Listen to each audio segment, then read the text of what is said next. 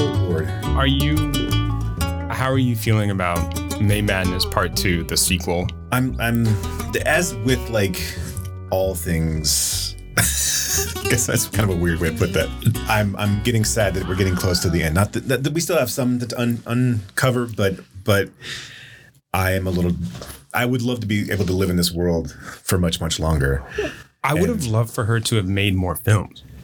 Yeah, I watched her speech when Nichols won his AFI Lifetime Achievement Award, and it was so funny and so brilliant. It really is. I mean, obviously, and I know that we've said this over and over and over again, you know, that she should be more heralded. But yeah, it's when you look at Ishtar and the financial disaster that it was, and she's really the only person that comes out of it and doesn't come out of it, really, right? I mean, like, Hoffman goes on immediately to make Rain Man with Levinson and Cruz, wins another Academy Award. Beatty is immediately able to go in and make this huge multi-million-dollar fantasy project of his, Dick Tracy, which he still owns the rights to today, and then still occasionally will threaten to do a sequel so no one else can do that.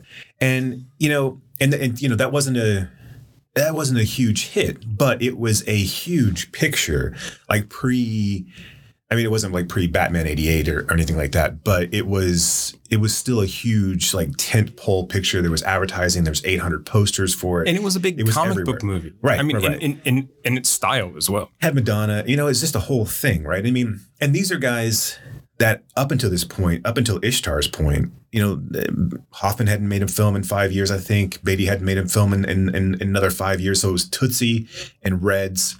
Which Elaine May had a part in both of those. Right. And in their success. Right.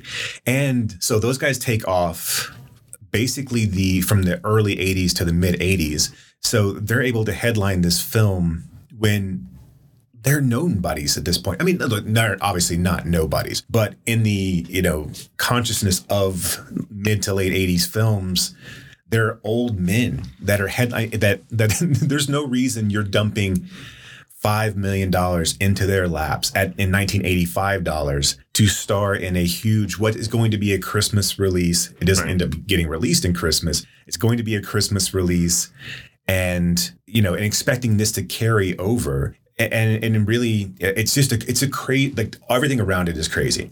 So out of all of that, the abysmal box office failure, which was one of these things where, and we'll get into this, I know, but it was hated before it was even released. It was dumped on by its studio. It was dumped on by its stars. Yeah, everyone. And the crew. and so it had so much going up against it. And yeah, obviously it dies. It becomes a national joke to this day. It is still a thing where you say Ishtar, you realize it is one of the, you know, just notorious flops of all time in Hollywood history. And it is, and then coupled with that, it is assumed that it is a terrible movie, that it's one of the worst movies ever made. Right? It's not as bad as that. No, it's not. And yeah, May never recovers. May doesn't direct anything again until she directs a TV documentary about Mike Nichols in 2016. You know, 30 years later, she doesn't direct anything. Now, she does go on to... Was that a PBS American Masters? I think so. It might have been, okay. Yeah. And so it is crazy that her career was so affected by this when everyone else seemingly came out relatively unscathed. And yeah, we can get into it, but I was going to say, yeah, we'll dig more into that. But a talent like this who only has 4 films under her belt it's depressing. It's awful. Right. So, okay. Welcome back, Screamers. If you didn't know our feelings on Elaine May before, I think you're getting them even more now. So today we're going to talk about Mikey and Nicky and Ishtar. And these are May's last two films, other than the PBS American Masters Mike Nichols show. They again are continuations of May's kind of themes of these dysfunctional duos, but also this kind of quest for truth and honesty in a way. Yeah. As well. Before we get into that, do you want to tell us a little bit more about the Real House Foundation and the mini movie marathon that we touched on last time, and that you touch on in our trailer at the end of every episode, and that you stop strangers on the street and talk up I accost them and hand out bumper stickers. I just park up outside of a Cinemark with a bullhorn and You tried to make me wear that sandwich board at one point. And right, just flip it around. I'm like, I'm not doing this. So the Real House Foundation just recently held its Mystery Movie Minithon number 6. We've spoken about the Real House Foundation and its mission of trying to cultivate the next generation of film lovers by targeting at-risk and underprivileged kids here in our community, providing them a cinematic experience and discussion of the film afterwards. This was all born out of a very narcissistic endeavor. I wanted to. Of course it was. Right. I mean, one, if you know me, and the two, most endeavors are narcissistic. I was going to say, right? ooh, newsflash. The altruistic reason why we do this podcast of getting back to the comic. Do you want to get into the philosophical discussion about altruism and does it actually exist? We'll just do a needle drop right here and we fooled you all along. This is why we're really doing this. Ha ha ha. No, it's funny because in the bathroom here, there is a sign that says there's like a podcast about stopping human trafficking. And then I come in here and do this and I'm like, what are we even doing here? We're utilizing the space for its utmost potential. This is why podcast studios exist. Somebody doing altruistic good of stopping human trafficking. Hey, let's talk about movies, kids. Look, I'm against human trafficking. I mean, if you ask me any day of the week, I'm going to say, do you support human trafficking? I'm going to say no. Every single time. I'm going to say You're not no. even going to waver. No, yeah. I shouldn't.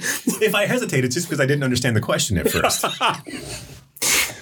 Which is fair. I mean, so yes. So the mystery movie, so the Real House Foundation and the Mystery Movie Minithon was all born out of a desire to do a birthday party and to bring people in and to do some sort of like marathon programming of films and just have to get around and watch movies. So we've done this 6 different times now, kind of rolling through the films that we've done. Mystery Movie Minithon number 1 was Muppets Take Manhattan, and Friday the 13th Part 8, Jason Takes Manhattan. So they all have kind of like loose themes. And so the idea is to show underseen or like lesser known films. Now, those 2 films were obviously fit a theme that was kind of fun just to do. Year 2, I did Electric Dreams, which I believe is a 1984 romantic comedy starring Lenny Van Dolen and Virginia Madsen and Bud Cort as a voice of a computer. It is a love triangle where an architect pours champagne on his keyboard and the computer becomes sentient and they both fall in love with a cellist that lives in their apartment building. It was one of those movies that was always showing on HBO when I was a kid, so it was in constant rotation. Why can't they just fall in love with Virginia Madsen? They just be like, I fell in love with Virginia Madsen. Right, especially 1984 Virginia Madsen. So, and then I coupled that with Primer, which was a very small independent film directed by Shane Carruth here in the Dallas-Fort Worth area for about $7,000 about time travel. So kind of a technology gone wild kind of theme there. The third year I did Triplets of Belleville, which is like a silent animated film about very French, very French, very Jacques Tati, and it about these 3 women who go on and help this other grandmother find her kidnapped Tour de France cyclist son. I coupled that with Turbo Kid, which is a post-apocalyptic thriller about a young boy who's he rides around the wasteland on a bike. So the bike theme was there on both of those. Year 4, I did Brigsby Bear, which was a film about a young man who had been kidnapped when he was a young boy and his parents who kidnapped him created this television show for him because they made him believe that the world had ended and basically the only thing that was left was this TV show. Once he gets out, he tries to recreate it. It's a really beautiful, heartwarming, funny film. Coupled that with Being There, kind of a television theme, Peter Sellers, Al Ashby. Last year, we did a Mamet theme where it was The Spanish Prisoner, which was one of my favorite films, and Heist, which is just a ridiculous Mamet, just dialogue that just falls off the tongue type film. And with Gene Hackman in those films. Yeah, I have been watching a bit of Gene. I mean, I've kind of like regained, and not that I ever lost it, but kind of regained an appreciation for Hackman and what he brings to the table. He's so good. He's really good, and he's always looked about 52 years old. Oh yeah, he did ever since he was born. He was born like a 52-year-old man, and then didn't look like he was 60 until he was 94. Right. It's like how Steve Martin has always looked the same, basically since he became popular and up until today. I recently saw The Royal Tenenbaums on the big screen at Texas Theater over the weekend, and just watching him in it and watching him play with Anderson's dialogue. He's so good in that. And then so this year we showed 2 films. VHS and kind of retro technology was kind of the overarching theme. Again, these are all just ridiculously loose themes. So we showed a film called 9 Days and a film called Strawberry Mansion. 9 Days is the first film by writer director Edson Oda. It came out, I believe it premiered at Sundance in 2020, which was obviously the worst time to ever premiere in Sundance. But it has a huge cast, and it's crazy to me that no one really knows about it. Yeah, Winston Duke, Zazie Bates, Bill Skarsgård, Benedict Wong, Tony Hale. It is about a man who is, for lack of a better term, an overseer of souls, that he gets to decide who, when a new birth happens, he gets to decide who gets to go down into, you basically go down and live a life on Earth. And the premise of the film is that there are a bunch of these people who do this, and you get to watch over 30 people throughout. And once one of them dies, then you get to replace that soul. And I was going to make a joke about like picking the sperm. Right. And that's what it is. It's kind of a look who's talking, just about 9 different but sperm. existential. Right. So over the course of 9 days, he encounters a group of people who didn't exist before this 9 days. And if they don't get selected, won't exist after this 9 days. And he tries to determine who will lead the best life and who will survive the best. Now, one of the people that was under his watch, the person who's died, committed suicide. We're not really sure at the beginning of the film if they committed suicide or not. They were in a car accident. But this eats Winston Duke. Will is his character's name. It eats him up, and he can't understand what he did, why he chose wrong. You're given the impression that Will is relatively new at this. He has actually lived a life on Earth, and now that this is his job, he seems very in tune, or like he wears all of this on himself to make sure that he's protective over these 30 souls that he's chosen. And then he's challenged by the people that come in, specifically Tony Hale, Zazie Beetz, and then Bill Skarsgård are the 3 and Benedict Wong is like kind of his partner in crime, helps him basically make the best choice. So they're kind of working in tandem, and it's just really like beautiful, poetic. Duke is so, and I'll let you talk about how you felt about it, but for me, Duke is so wonderful in this film. Ridiculously, that he's in these high profile films like Black Panther and Us, but he carries himself so differently in 9 days. He carries himself as this really, this hulking guy who's also, but just like you get the impression that under his life he was been bullied and didn't live the best life. He might have actually killed himself as well.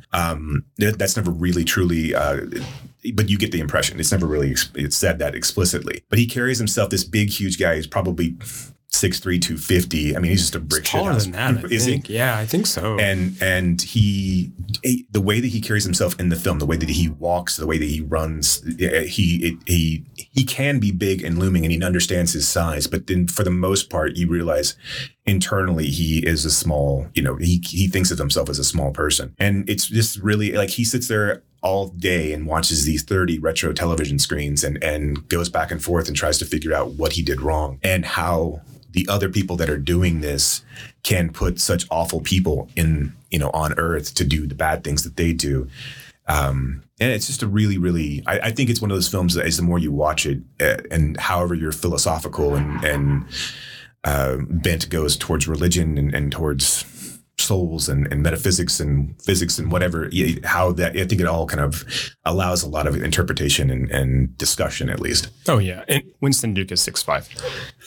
I think he would be upset that you tried to shorten him. Yeah. But he is, in this movie especially, he is very much a gentle giant, kind of a hulking figure who is sensitive and articulate and well-spoken and a thinker.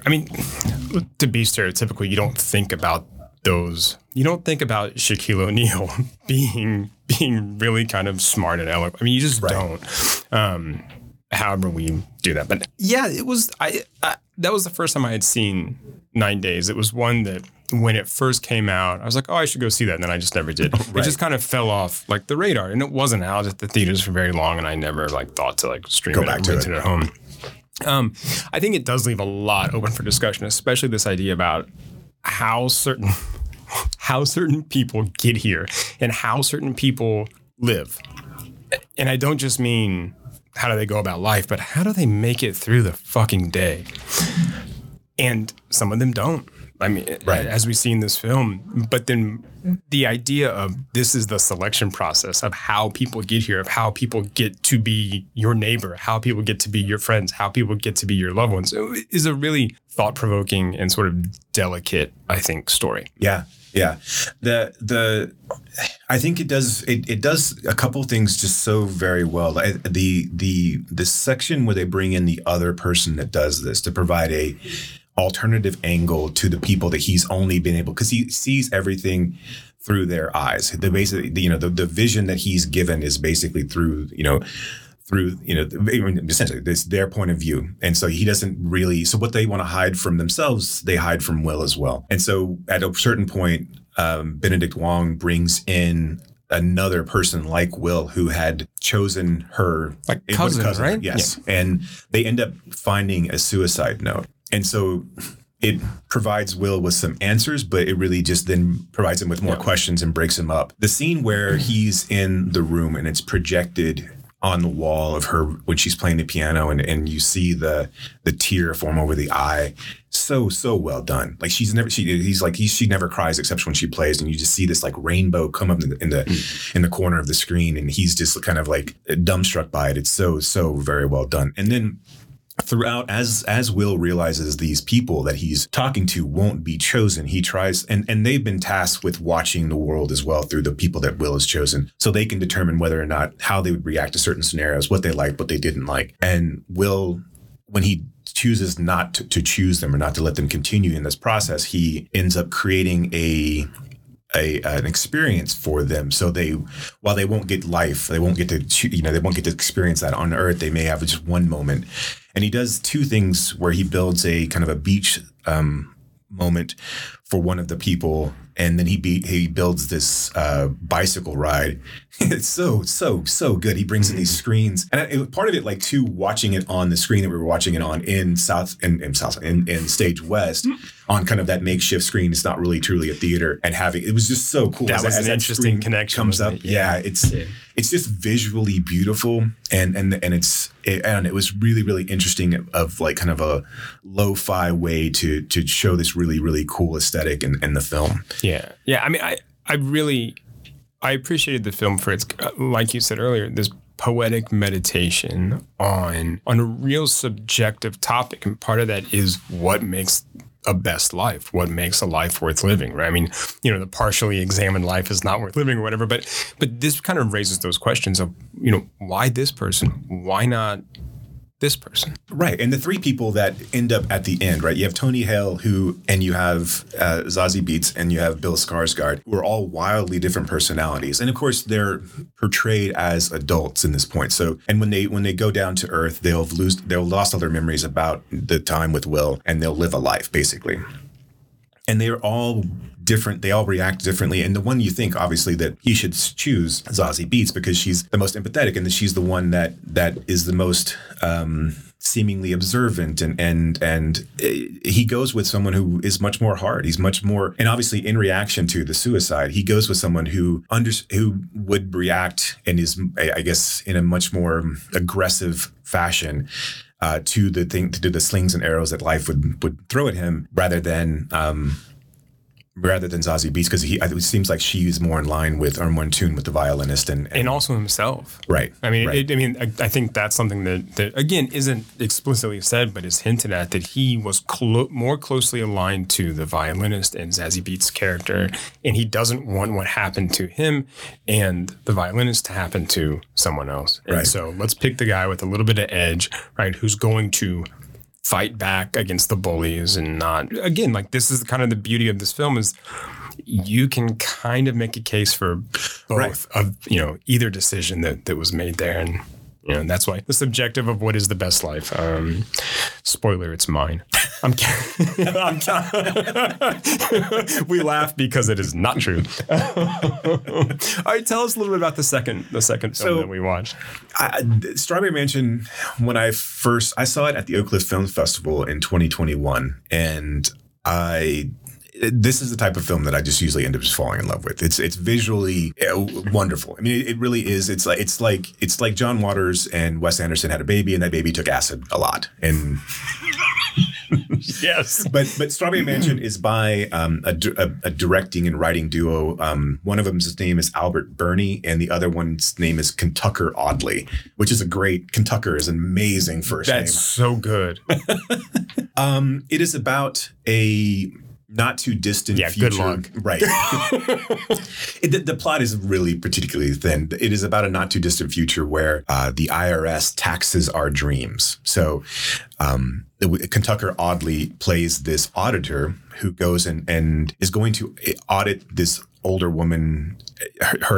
She hasn't been audited in a long time. She hasn't paid her taxes, so he's going to go audit her dreams. Now, the dreams have all been updated, and the way that they record our dreams have all been updated up to like computers now. But unfortunately, this lady had never upgraded her system. So all of her dreams are recorded on hundreds and hundreds and hundreds of VHS tapes. And so as the auditor, as Kentucker is going through his audits, he starts to find himself pulled into her dreams, and actually where she seems to interact with him as an auditor in her dreams. And it turns out that this woman has discovered that advertising agencies have been starting to insert advertisements into our dreams in order to sell us things. And she, and at one point her husband, had developed this blocker. And it turns out through, as the story goes along, that the person who invented this insertion of advertisements into dreams is her son. And they've kind of been keeping her in this desolate, isolated home so that she won't unveil the plans of doing this, because no one knows this is actually happening. And then it's just this bizarre David Lynchian mindfuck of a movie, but not like in Eraserhead scariness, but much. It really is. It's like Charlie Kaufman. It really is just this whole. He starts to living in these dream periods and starts to have this kind of dissected reality between what of what's real in the dreams and what's real in his real life. And he goes off and he loses her for a little while, and he goes off into this ship that's manned by people with mouse heads, and he's fighting this demon who's trying to keep him and her chained up, and so they can't get out and tell the story. All the while, these advertisements are coming more and more aggressive in his head to try to get him to continue to buy things and to keep him in line. It's kind of inexplicable. You have to give yourself over to it a little bit. And, that was the one I was really worried about the most in the sense of like losing people. Now, everyone gives kind of grace. I mean, especially when they come to these types of things. I mean, Turbo Kid's not a film for everybody. Jason's Friday the 13th Part 8's not a film for everybody. It's not. By the time you get to 8, you've either bought in or you haven't. So. Didn't that have multiple Academy Award nominations that year? Yes. Yeah. I think Kane Hodder won Best Actor over. Yeah. I can't remember who he beat out, but maybe it doesn't matter because he won. Right. No, it's like a total vibe movie. I mean, it really is. It's fun to sort of lose yourself in those visuals because on one hand, they're really cool, but also you can tell that like they're kind of held together with Scotch tape and stuff. I mean, very kind of lo-fi, but also immersive. You can try to pull like plot threads, but everything kind of loops back on itself anyway. Right. And it's just... Look, the main kind of like thread and theme, this idea of capitalism encroaching in our dreams, I think is hilarious and probably not so untrue. Because look, my phone just popped up with an ad for the hat that you're wearing, and I don't understand. But it's eerily kind of close to what we kind of go through and what we sort of see every day without even thinking about it. It was just really cool, and it's so DIY from a perspective of special effects, but also really well done. Oh yes. To the point where it looks like you could do this on it looks very Neptune Frost-esque. Yeah. And so it looks like you can do this on your own, but also the way that it's animated, the way that it's put together, it has Rankin and Bass tones. It has, there's all kinds of things that fall into this that it really is just, if you're willing to kind of let yourself go for the ride of an hour and 30 minutes in this movie, I think people really dig it. And that's the type of film that I really like to bring to this, is that's a film that no one would have sought out. Like you might have even heard of it, especially if you go to Fantastic Fest or things like that. But outside of that, if you have Mubi, it's been on Mubi. Oh, is it on movie? Yeah, now? Okay, and so that's how I'd seen it first. And so you had seen it before? yeah, I had seen it before. No, well, in Kentucky Audley is part of, he's friends with a bunch of other people. And so he was in Amy Seimetz's last film, like She Dies Tomorrow. He was in the Christmas movie, Christmas Again, I think, where he plays a Christmas tree salesman. Right. That was directed by someone else, like in that group. And so all these guys and what's her name? Katie Lynn Shield. And so they all kind of do stuff together. That horror picture, You're Next. Right? Yeah, So those guys, they're all kind of like loosely affiliated. So I knew his face. I could never. It's weird that I couldn't remember Ken Tucker. Right. But I was like, oh, that guy, he's in this other stuff. And he was in Amy Seimetz's Sunshine, starring with Caitlin Sheila. He was fucking great in that. So the film came to my attention through that as well. So no, I had seen it. And when you said you were worried about that, I'm like, I don't really? I'm like, it's so cool. Like, that's just my nature of things. Yeah. About putting any movies together. Right? Look, other people's opinions suck. Thanks for listening. I've been pleasantly surprised. I mean, I know that like I said, most people are relatively, you come in with an open mind and once people are showing you something, especially like this, it's a little bit, it plays a little bit differently than it would if you're like, oh, let's get together and watch this. And you're like, oh, fuck you. That was terrible. Yeah. Because I mean, not to speak for your event, but it feels much more like, let's just have a party. Let's just kind of hang out and have fun. And you know what? I'm going to throw in some movies and whatever. Enjoy them. If you don't, fine. You're here for charity. Don't be a bitch about it. I don't know, right. But and you can always go out to the lobby and hang out there. You can always go get a drink. Go get some more food. It's fine. But I mean, so it has that kind of air, which is great. And I'm cognizant. I try to there are films that I want to show that aren't fun movies. I try to lend myself towards like not showing these harrowing, like just period pieces or just like overly wrought dramas. So usually I try to have a sense of fun with them, and I like all these movies. I'm not obviously going to show you. And I have it's weird that like when I'm watching them. So they either hit a mark or they don't. So if you're ever interested in what the films that I want to show that don't make the mark, that's the At Home Film Fest. So gotcha. the ones that I screen during the weeks throughout the year are ones that are kind of close or things that I want to try out to see if they make it or not. Deep End wouldn't have worked, weirdly, because part of me wants to say like maybe it would have, but that is a weird film. I really liked it though. Oh no, had you not seen it before? No, I haven't. Oh, okay. Moonlighting is really good too. I don't know if you've seen it. I've not. So with Jeremy Irons and it was weird that I chose the director of EO. I was just looking for off-ball. Skolsmaninsky. I can't say that. And so basically, I was just looking through my Plex server just to see. I was looking at romances and kind of like then I filter them based on. Well, it's February. It's February, right? So I was looking for offbeat romances, and then I sorted by the oldest date, and then I cut out like all the 1920s and 30s stuff, and then I got into the 70s, and I was like, oh, let me look up Deep End because I grabbed it from somewhere and was just put it away as things I'll watch later. But no, I'd never seen it before. I thought it was great. I thought it was a wonderful film. Oh, it's fantastic. Yeah. And honestly, Deep End might have made the cut at some point. It's a little too sexually charged for that kind of crowd, especially because of I always tell people when we go into these, these are not necessarily, this is not an event. We are a kids charity. This is not a kids event though. So right. Obviously we're showing films, and some people might want to bring their kids. If people do, I usually end up like these movies are secret. So when you come to the event, you don't know what I'm showing. And so unless you guess the obtuse clues, unless you guess Halle Berry in a straw hat, which is my favorite clue I've ever done for Strawberry Mansion. Don't shake your head. That's a pretty good clue. That's a pretty good clue. True. And I will tell people the ratings of the films and kind of what the parents' guide is on IMDb, just in case you do want to bring a kid. But ultimately for the most part, the films will remain secret. So yeah, Deep End might make it. If you haven't seen Deep End, go see Deep End. But it's good. Other than that, support the Real House Foundation. Absolutely. And if you're in the area, keep your eyes open for next year's event and other events, other ways to volunteer, at-home screenings. Yeah. I'm charging Jason for that plug. That was not nothing comes cheap, right? Well, I am cheap. That's a different podcast. Back to our altruism. Altruism is always a narcissistic.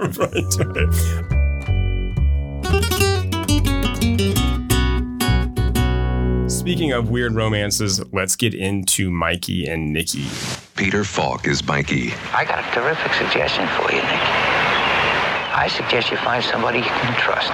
John Cassavetes is Nicky. They're gonna kill me, Nick. They're gonna kill me. Mikey and Nicky. On a night like this, there are no rules.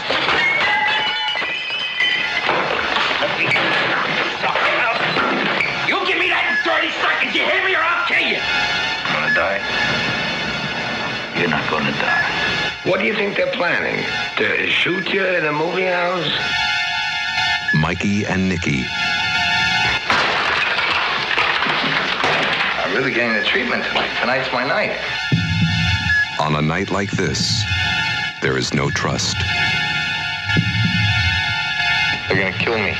Honey, I'm serious now. Well, I'm not interested. I'm coming with you. There is no time.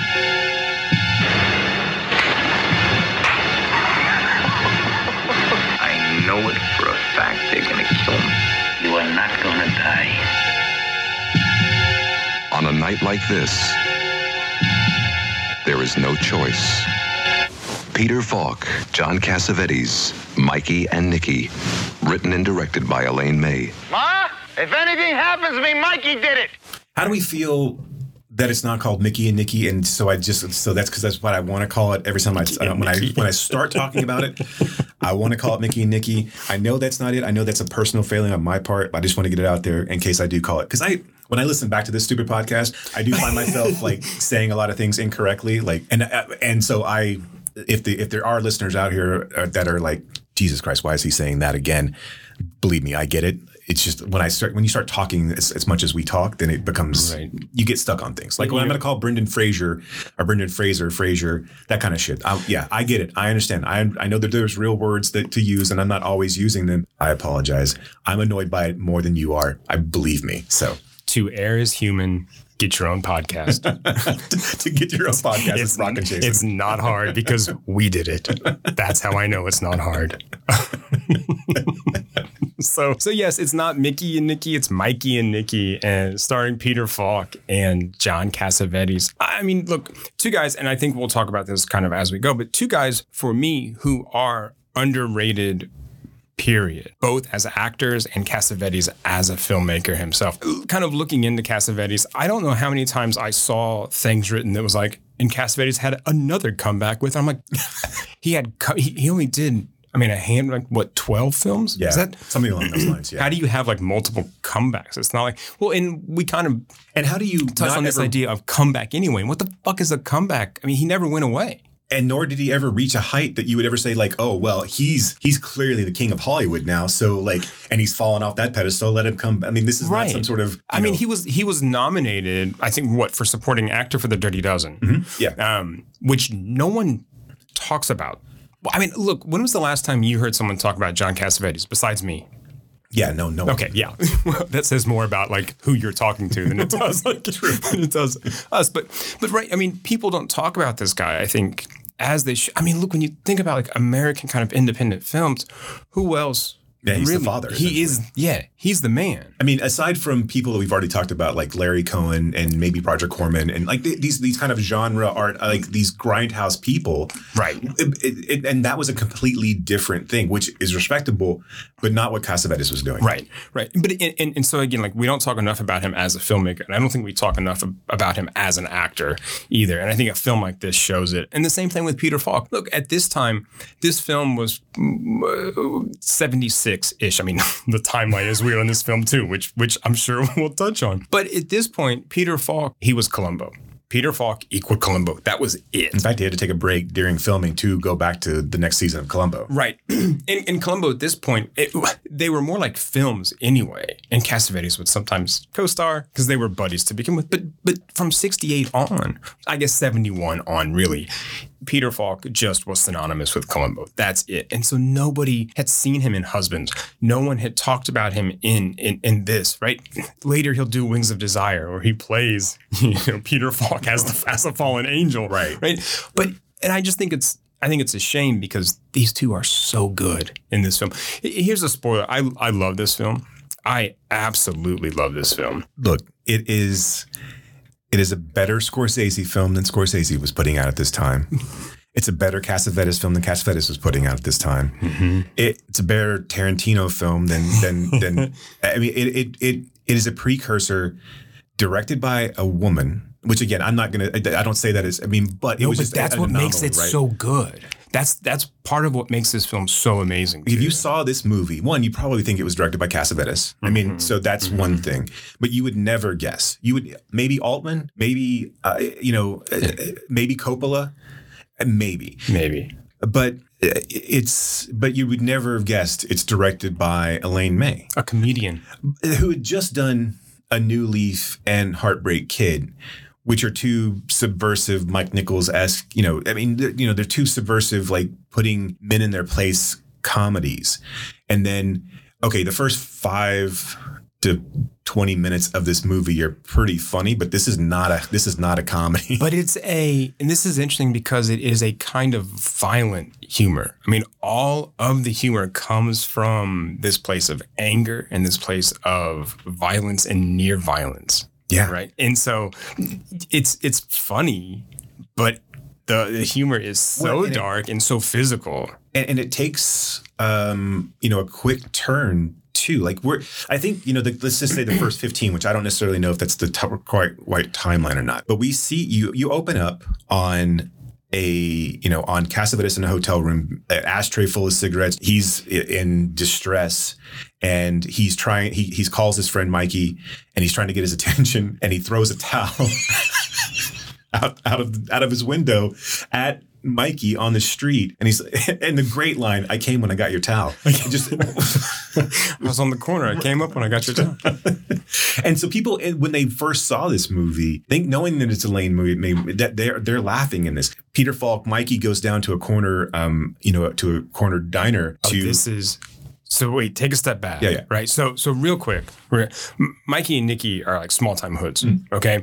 Yeah. Give the plot synopsis. Yeah. We didn't do that. I know. We jumped right in because I'm excited to talk about this film. So Mikey and Nicky, they're small time hoods. They're also lifelong friends. They work for the same kind of outfit. Nicky is a bookie and he has a higher position than Mikey. He works like in the bank, quote unquote, the bank, right? Where the gambling money comes in, right? Where the bet money comes in. Turns out Nicky and another bookie rip off their boss. The other bookie's dead. He's been murdered. We see this in a newspaper clip. Nicky is hiding out in this kind of ramshackle hotel. And that's when he calls Mikey for help. Then it turns into this kind of like One Crazy Night film. And I'll save the kind of spoiler. We'll get to that. But this is what Mikey's like, "I'll help you get out of this. I'll help you out of this jam." And then off they go. Nicky's ulcer is acting up because he's fucking stressed because he's going to die, right? I mean, he knows that like they're after him. And then that's when Mikey's trying to give him antacid tablets. He's like, "You're going to poison me and you're going to like, I won't take it. I'll vomit. I'll make myself throw up." And then he goes down to the diner. So go ahead with that. Sorry. Right. So up until this point, but all of this is still pretty comedic, right? I mean, like, because it's just ridiculous because it's like two grown men acting like children. Right. And so Mikey goes down to the corner diner to get him some milk, essentially. Get him some cream so he can take his antacid pills so he can take them without feeling like in his stomach. Right. And so it's a comedy. So as he's asking for this, the diner owner's like, "We don't sell just cream. We sell them in these little jars. We don't sell it." It's like, and so Mikey's like, "I'm going to sell me 15 coffees and just give me the cream." He's like, "Well, I don't even know how to ring you up." And so you're laughing at this like back and forth because it's funny. Like Peter Falk is trying to negotiate. He wants a cup of milk and a cup of cream to bring back to his friend. And so finally he convinces the guy to just sell him the coffees and not the cream. And the guy goes to get a cup of coffee and Peter Falk just bursts into anger. He jumps over the diner counter and starts beating the shit out of this diner owner saying, give me the fucking cream, give me the fucking milk. I mean, these are not the exact words we're saying, but I mean, that's the intent. And so it shifts on a dime where you're thinking that this is just going to be another kind of like bumbling, kind of Falk-esque performance, right? And just one more thing. Yeah. Yeah, then he just turns into this big, huge ball of rage that's unleashed on this poor man who's just trying to do his job. He's being a dick, though. He's being a dick. That's true. One of the things I love about that scene too is the two women patrons who are sitting at the diner, like having a donut or having coffee, and this happens, and they don't move they just like are watching with this kind of bemusement, and it's so perfect because it's kind of on one hand they're just like, yeah, whatever, this is old hat, we see this shit all the time, and they're also like these, because they're also they're two black women, two African American women, and you get the feeling they're just like crazy white boys. Like, what are you doing?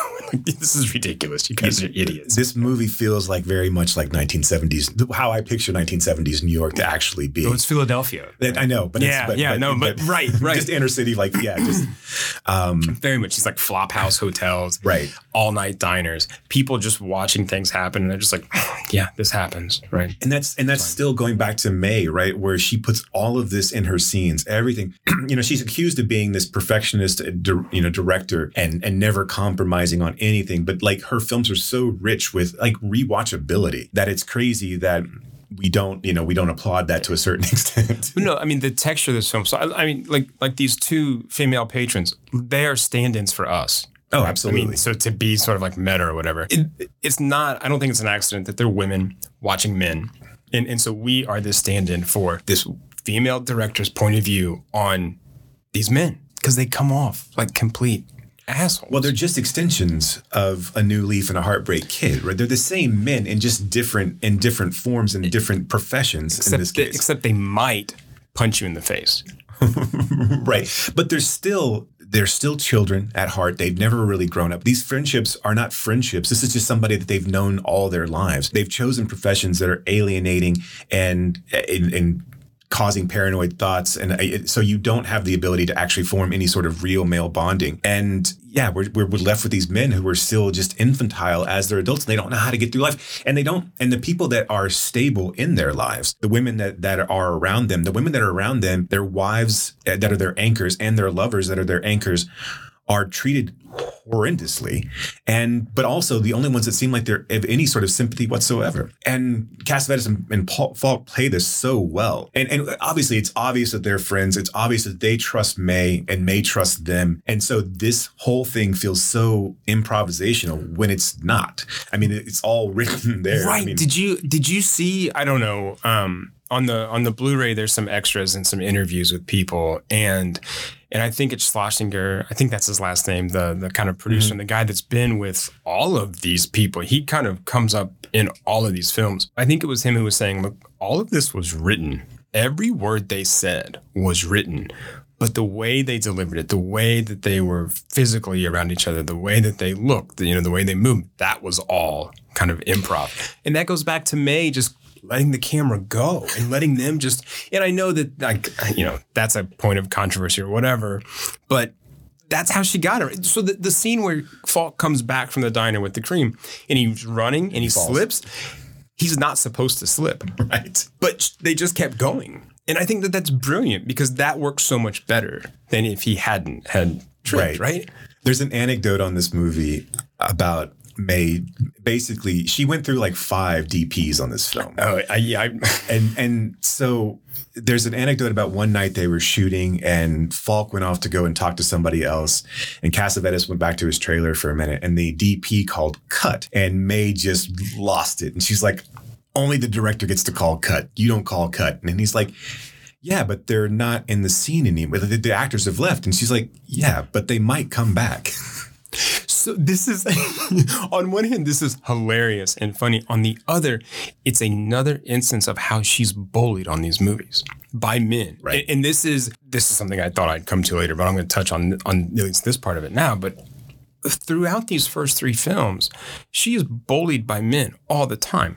So you have the instance with New Leaf where they take the film away from her. Robert Evans is going to do the cut and stuff. You also have the instance where during kind of the court case, Matthau didn't stick up for her at all. Matthau was like, yeah, she couldn't handle all 3 of these things. And I'm like, really? Because the movie's pretty good. So, and she's pretty good as an actor. So look at The Heartbreak Kid. And did we talk about like the Neil Simon thing?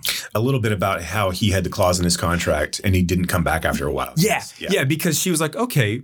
He was like, the clause was that you couldn't change his words. And so he'd come to set every day. And she's like, well, we'll try it your way, then we'll try it my way.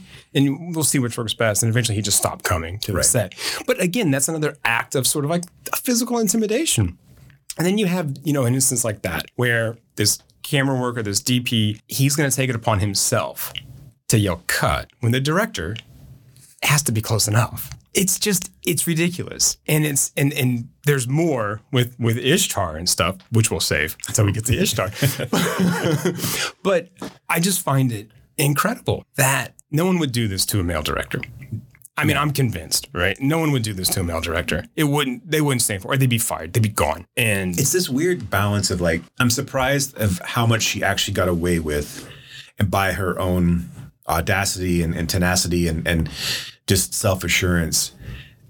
It just seems like at some point the studio would have just stomped her out. But and the fact that she gets another chance on Ishtar, although when I say another chance, really, I don't know how great of a chance it actually was. Right. But again, I keep thinking like if this had been a film that like Alan Arkin directed, or these 3 films, and he did all the same stuff, I don't think we'd be calling him difficult or he's got a reputation. Or uncompromising. I think this is language kind of reserved for an Elaine May type person. And, okay, so I'm jumping forward a little bit. When the studio was sort of hesitant to hire Elaine May for Ishtar, part of it was like, well, the only people that shoot more footage than her are Kubrick and Warren Beatty. But they would never sort of think like, oh, we can't hire those guys. Right. So it's that kind of idea where it's like, okay, sure. Did she help herself? Probably not. But how was she ever going to? Because she was going to have to push back all the time. She was going to have to somehow assert dominance to make her films, right? Yeah, absolutely. I think the only thing that I had wished she had done was to be able to play in the sandbox a little bit better. Not necessarily from a filming perspective, but specifically from an editing perspective and putting this all together. I don't think she did herself. I think the improvisational nature of her work and waiting for that, this is how this works, right? Where you never stop rolling. You always are looking for good ideas and you're always letting the next beat play out because the gold may exist right on the horizon and you don't want to squash it. It's always, yes and, right? I mean, it's that the improvisational nature of all of it. Yeah. I wish that she could have I wish she had been a tighter editor and fit into those times. Because I think if that had happened and her films had to come out when they were supposed to have come out, and had she have not shot so much footage where she had to go through all of it. 1.4 million feet. Which is more than Gone with the fucking Wind. This idea of waiting for the next kind of like perfect thing, do you know the anecdote between Hoffman and Beatty? This was on the set of Ishtar, and Hoffman's trying to have a conversation with Beatty, and a woman walks by, mostly covered, but it's still a female figure. And Beatty just loses all track of Hoffman and just watches this woman. And Hoffman goes, okay, hang on, wait a second. He's like, we're mired in all this shit. Your girlfriend's right over there, but you're staring at this woman. He's like, let me ask you something. Theoretically, is there any woman that you wouldn't sleep? I mean, because he pretty much slept with every single woman in the universe. But he's like, theoretically, is there any woman that you wouldn't sleep with? And he's like, what do you mean? He's like, just if there's a woman, would you sleep with her theoretically? And he's like, well, yeah. And Hoffman goes, okay, why? And he goes, you just never know. But it's the same. Right. I'm making that connection between this whole kind of improv thing. Look, you keep the camera rolling because you just never know. You don't turn down opportunities when they come. You never know when the next one will be there. That was from the biography Star by Peter Siskin, which I will bring up again later. But I wanted to, that connection there makes sense in how you never know. So you just keep going, right? Right. And I get it when you're dealing with actors who are also good at that, which Falk and Cassavetes were. Yes. And there's so much that you feel like, even though it was written, you feel like there had to have been takes. When they get to Cassavetes, when they get to Nicky's mom's grave, and he's like, now that I'm here, I don't know what to say. I don't know what to do. It's so funny. This whole movie is just a slice of life, a day in the night of these men.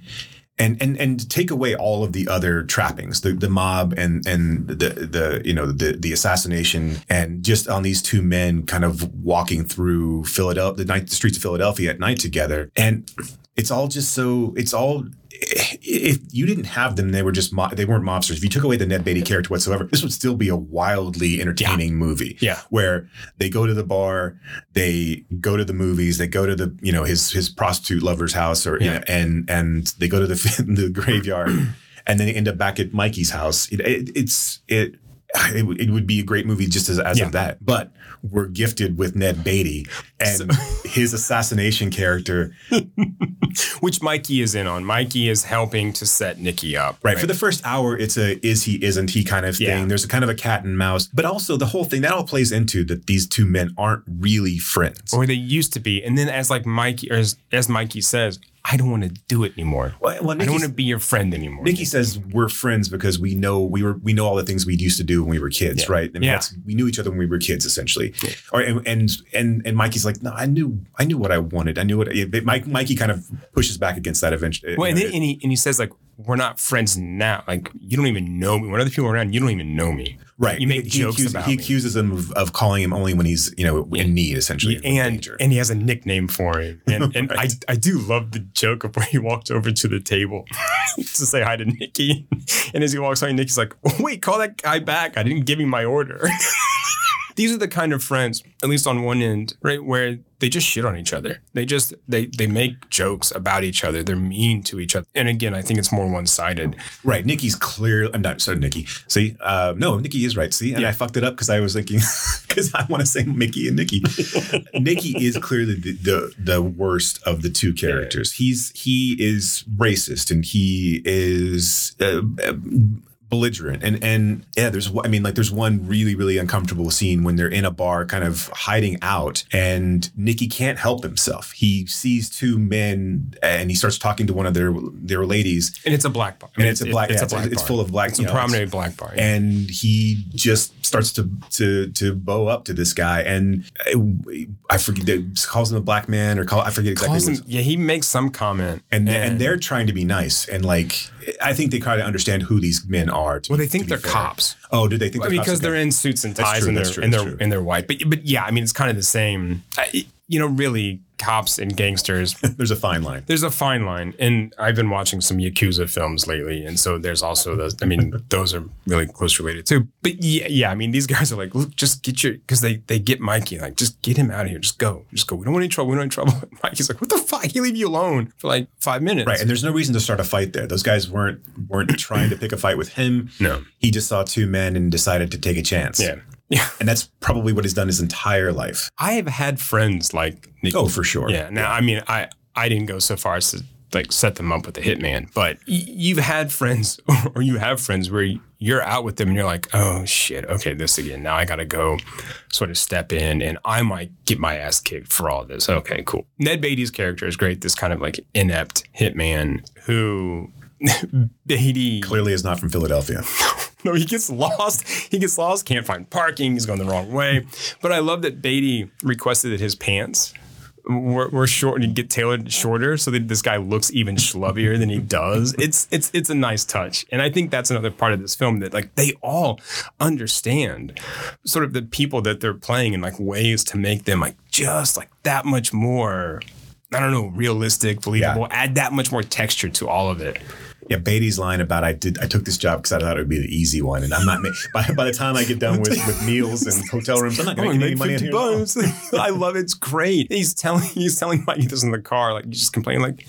But this is the other thing. Like these are not like high end mobsters. These are not the people that we aren't accustomed to seeing in. Or you won't see him again until these Goodfellas, films. essentially. Right. And Donnie Brasco. Right. Yeah, Donnie Brasco's a good one, I think. I mean, Goodfellas is still a little kind of elevated and like stylized, but Donnie Brasco, you see like, guys banging on a parking meter trying to get the nickels out, kind of. Yeah, because they gotta bring stuff in, right? They gotta produce, they gotta earn. Yeah. Is Mikey in on it or not? Yeah, is he? Nicky, it's a tenuous relationship throughout the entire thing. Nicky still suspects that Mikey might be in on it, and just knowing the nature of the mob. When they go out of the hotel room, they make Nicky makes Mikey and Nicky switch coats with one another, and so you're kind of led to believe as Ned Beatty is coming in, it starts to become more and more clear that Mikey is in on the hit. He starts making phone calls, letting the hitman know where they're going to be. They end up going to this movie house, and then they end up leaving it early, and the hitman gets there late, and so they go to a movie house. They go to a girlfriend of Nicky's to kind of lay low and to get Nicky laid. That's a tough scene. And to really kind of denigrate. This is a really good scene of how, and May frames this so, but Nicky is trying to basically put Mikey in his place in this sense. Also his girlfriend as well. But he's kind of, you get the idea that this happens a lot when they're together, that Mikey's always playing second fiddle to Nicky and to Nicky's whims. And so they go up to this woman that Nicky is sleeping with. And this is the girl on the side that he keeps, and he kind of pushes out to his friends when he wants to. And the idea is that both Nicky and Mikey are going to sleep with this girl, and Nicky's going to get first dibs. She starts talking about some political strife in Indochina, and they just make fun of her. And like, I didn't know you were political. I didn't know. And they have this really awkward lovemaking scene between Nicky and the girl, and it's a wide shot, and you see Mikey in the background in the kitchen, and he's just sitting there on a chair, like in the corner, just kind of in a silhouette, and everything is like, and it's just this really gross, like uneasy. Yeah. And then Nicky is finished, tells Mikey to go. To have his turn, and the girl doesn't want to have anything to do with it. Mikey really doesn't want to have anything to do with it. These are both two also married men, and it doesn't end up happening. Nicky ends up roughing her up a little bit, like it just turns ugly, and then they end up leaving. But and Mikey lashes out because he's embarrassed. I mean, essentially, right? You're right. He doesn't want to go through it, but he's kind of like, okay, I have to, because like this is what we do as men, right? Right. I mean, these are very toxic men in all kind of ways, but he's like, yeah, I have to go through it. This is what we do. But he's more upset about being embarrassed. But it's such the way that she does that, where the kind of living room is dark, the kitchen is lit, and you can see the silhouette of them kind of on the floor, and Peter Falk in the background, Mikey in the background. Away. Yeah. She doesn't pull out a lot of tricks, but when she does, they're really, really well done. Like that scene, the first scene in the bar where we get close-ups of Peter Falk and Cassavetes kind of going back and forth, and all the things they say with just their facial expressions and their eyes. But a similar thing she did in The Heartbreak Kid, right? And the diner scene there where Jeannie Berlin has egg salad all over her face, and Grodin's like, what the fuck is this? And then in New Leaf, where they're at the restaurant, and she shoots them through the mirror, where we see sort of like the side of one person's head, and then we see the other person reflected in the mirror, and then she reverses it. So she'll do this like occasionally, but it not very often. When she does, it really stands out, and I think it's really effective. Yeah, and I think one of the digs on this movie, especially from some of the critics, was that it didn't have some sort of distinctive cinematic flair to it, which I think is a completely wrong take, to be honest. Because it's really the way that when they're on the street, when they're out on the street, and the way the camera moves with them, it's kinetic, it's energetic. This is where it's Cassavetes, like at its kind of most. And this is like a Cassavetes revision, right? This is a Cassavetes film through the eyes of a woman. This is what Cassavetes men look like to us, right? Right. But the camera, the way it moves, and the way it just follows, and the way it just keeps going. And then at the end, when Peter Falk and his wife are in their house, and it just stops. And then it's just like, it's a static camera, and it just is with them. I think it's really purposeful, like how she's doing that. And I find myself like losing myself in the plot and like timeline of how it all happens. Like, but when exactly they go to the cinema and when they go to the cemetery, eventually it all breaks out where Mickey and Mikey have this falling out. See, I told you I'd do this shit the entire time. They had this falling out.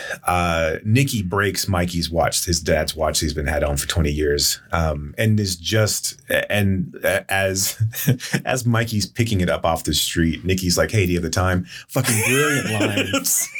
It's so mean.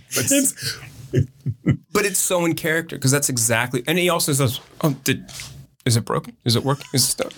And he's like, "Oh, and that's when Mickey's like, I'm done. I can't do this." And it's when he teams up and when he finally catches back up with Ned Beatty, and even then, and Nicky at that point realizes he's gone too far. He finally realizes that he's pushed him too far, and now he really is truly has no one. He's on his own. He can't go back to his wife. He can't go back to his girlfriend. They want nothing to do with him. Now Mikey, his only quote unquote friend, wants something to do with him. So now we shift focus to Mikey and Ned Beatty, the assassin, together.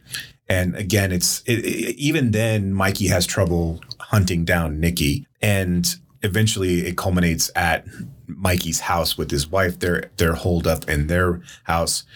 Nicky comes to the house, and the assassin comes to the house to shoot down Nicky, and that's basically it. And there's your spoiler. In a very, very harrowing, for a 1977 movie, in a very harrowing scene where essentially Nicky is begging and pleading and trying to break down the door and just not only like begging for his own life, but begging for forgiveness, and hopefully that his friend Mickey will come back around and open the door and help him out. And he doesn't, and and that's basically roll credits. Yeah, in fact, they push couches up against the door to keep it. The last words in that film from Peter Falk are to his wife: "Would you go to bed?" Yes. I mean, this is a film about, platonic divorce, right? It's about two friends breaking up, right? Two men that have been friends for quote unquote friends forever, and they're just done. This is it. And that kind of murder scene is that culmination of the divorce proceedings. I mean, as far as metaphor goes.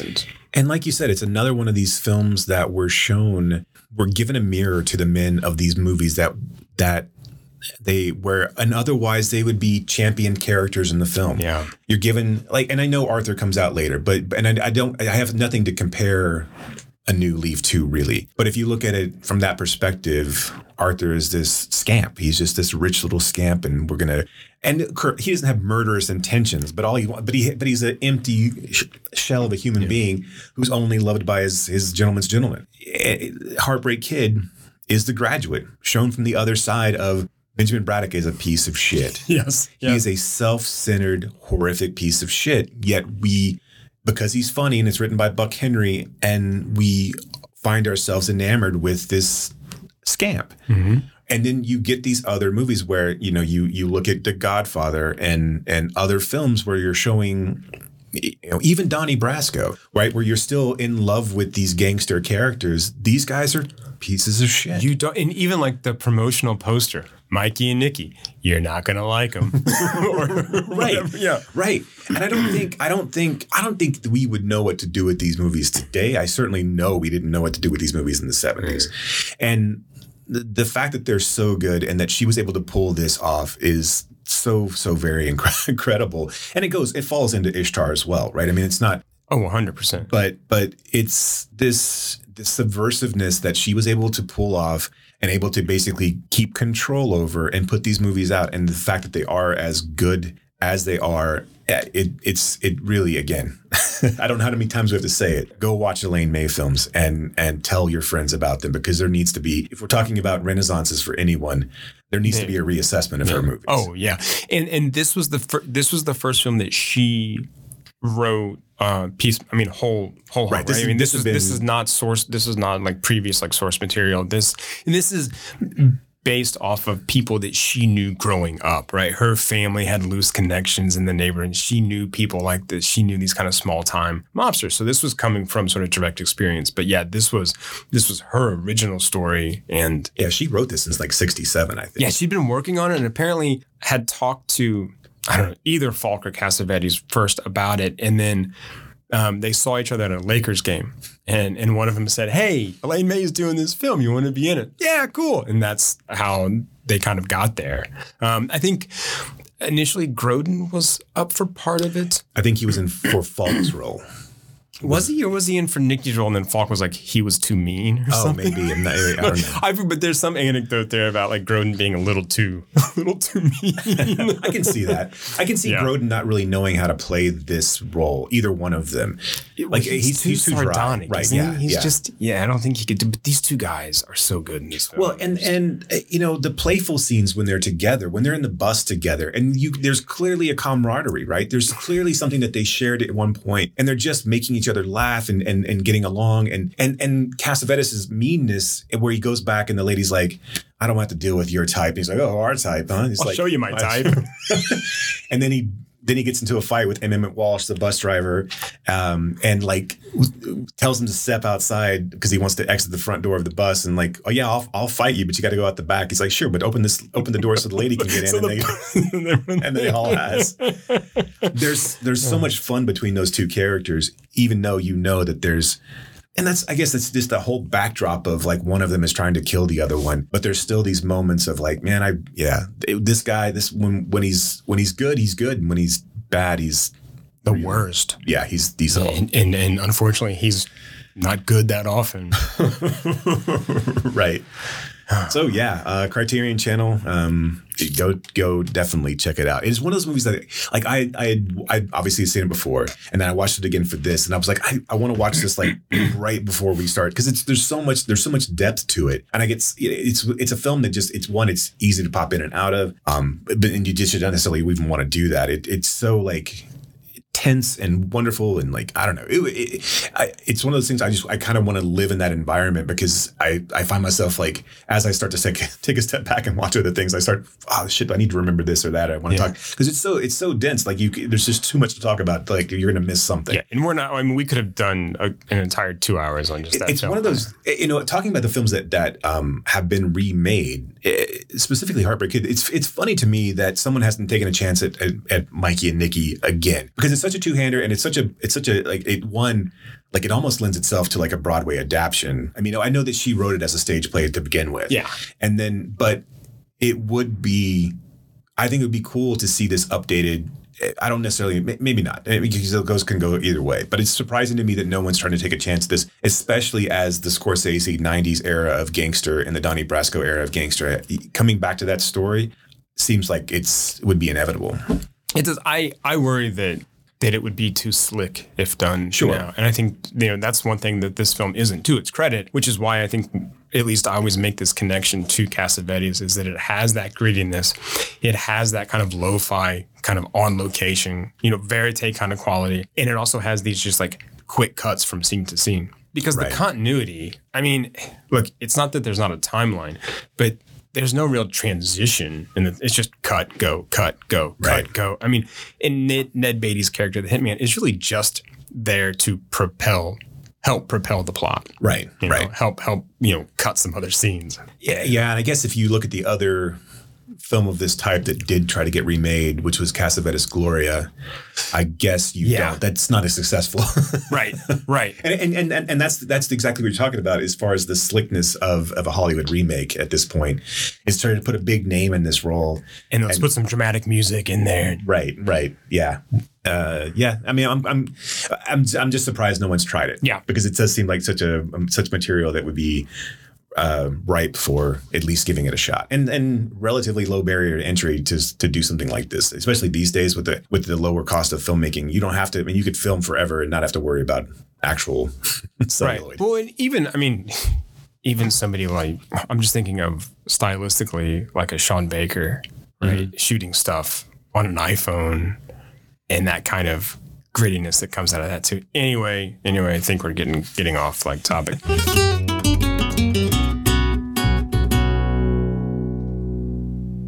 Let's get back on topic and let's talk about Ishtar, the film that's not as bad as you think it is, but it's still pretty bad.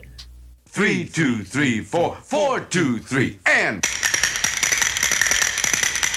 These men are pawns. I put a price of 20,000 dirham on their heads. Next, they will be hailed as the two messenger of God. They were just a couple of songwriters who came to Ishtar to break into show business. boy. Easy boy. Easy boy. What the hell's the matter with him? Is he blind? Well, yeah, he is, but he's in perfect condition. So how do they wind up on everyone's hit list? Your life is in danger. Behave normally. We have guns pointed at your back. No, don't put your hands up, you idiot. Oh, little darling. My little darling. I can't believe these men may control the fate of the Middle East. Oh, where are you? Do it.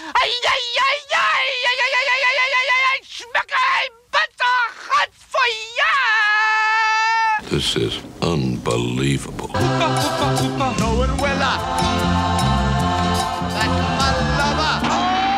Are the two American messengers of God dead yet? Is this the oasis? Does this look like an oasis to you? Yeah, look at the birds. Are those vultures? Just for you. He's aiming at him. Will you stop being paranoid? Run, Smuck! They're trying to kill us. Warren Beatty, Dustin Hoffman, Isabella Johnny. Your girl. How did she get to be your girl? Only you. I think they're wonderful. Ishtar, written and directed by Elaine May.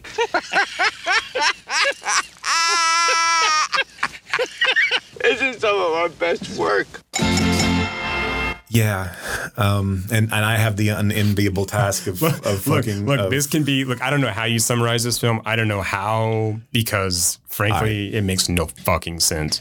I've watched it a few times, and this is like Trading Places to me. Every time I watch it, I get confused by what the machinations of what are we doing with the orange features? Right. How does this all work again? I gotta take fucking notes. I gotta get a calculator out and like a slide rule. I'm whiteboarding it out. I'm like trying. Okay, here we go. You're overlaying the map of the Middle East with a star chart. Okay, so Ishtar is. So we open up, and I do this differently. So it's about two failed singers in New York City, Hoffman and Beatty, Clark and Rogers and Clark, right? Yeah. And so these guys are lifetime losers. They work menial jobs. One is an ice cream man. One is a piano man at a restaurant. And they're trying to get their big break. And they're convinced that they're talented singers and songwriters. And they think that all they really need is an agent. The movie opens up with an archaeological dig in Ishtar where where a map is found. It's supposed to be a scroll that predicts these two saviors coming into Ishtar and liberating all of the people from this fascist dictator that is currently in the country. Some leftists get a hold of that map, and they're going to be so I take that back. Basically, there's a struggle over the map in Ishtar because whoever owns that map will be able to then get the loyalties of the leftist group. Am I keeping you here so far? So cut back to New York, and we follow these two singer-songwriters basically up to an open mic night. And after we see them lose their ladies in their lives, and they've got nothing left. One of them, Warren Beatty, is about to commit suicide. They go to an open mic night. The suicide may have happened after the open mic night. Hoffman tries to commit. Yeah, it's Hoffman who's going to commit suicide. You sure? Yeah. Oh, that's Hoffman's right. on the ledge, and he calls, "Don't call the cops! Don't tell them I'm on the ledge." But does that happen after the open mic night? Or before? Yeah. Okay. So no. So because there's a flashback. Okay. And that's in the flashback.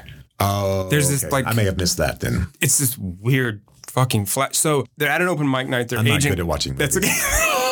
Their agent comes, and after watching these guys twice, the agent's like, "You guys suck. You're old. You're terrible." And they're like, "Right, we just need a gig." He's like, "Look, what you need to do is sing movies that everybody knows," which is a great fuck you to Hollywood. Like it's a great like Elaine May line. So good. But he's like, "I can get you this gig in Honduras, or I can get you this gig in Marrakesh as lounge singers." And Hoffman's like, "Oh, I need to think about it." And they go to a bar for like ridiculously low pay, like $95 a week. Yeah, in Morocco it's $95 a week, and it's $75 in Honduras, right? But both acts, the act in Marrakesh left because they were afraid of political unrest.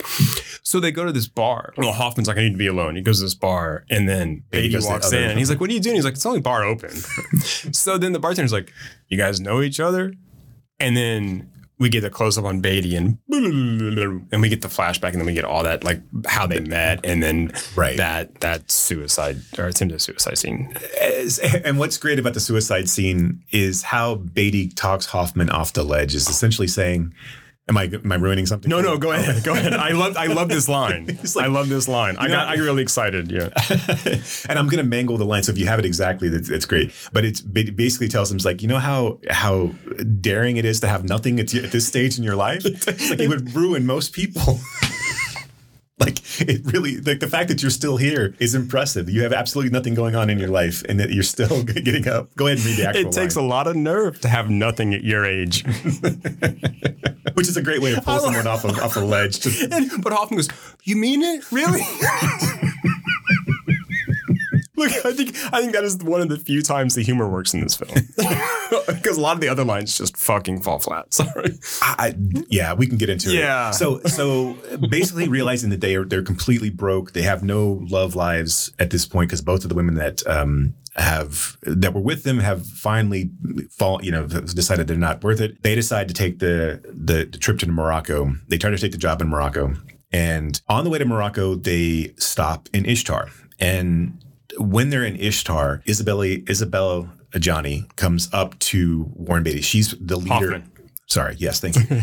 She's the leader of the leftists. She comes up to Hoffman and basically says, "I need your passport and I need your bag. I've got to get, and it basically kind of gets him into some sort of bizarre intrigue." And she says that she only needs it for a short period of time so she can get some stuff out of the country, and that she'll meet him back at her hotel later on, or his hotel later on that night, to give him his passport back so he can get to Morocco and get to his gig.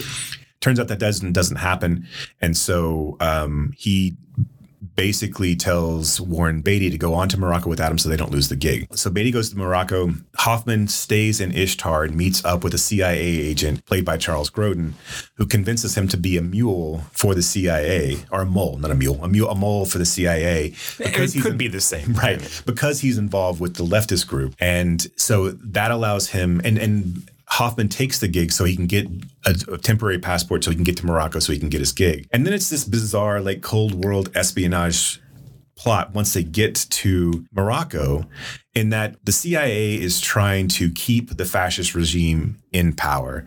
But there's also Turkish people there and Russians and Chinese people there. So the political intrigue it's funny, but it is completely confusing. And the CIA agent and Johnny, the leftist leader, start to turn and create some suspicion amongst Beatty and Hoffman against one another. I could never really figure out why Beatty buys the blind camel.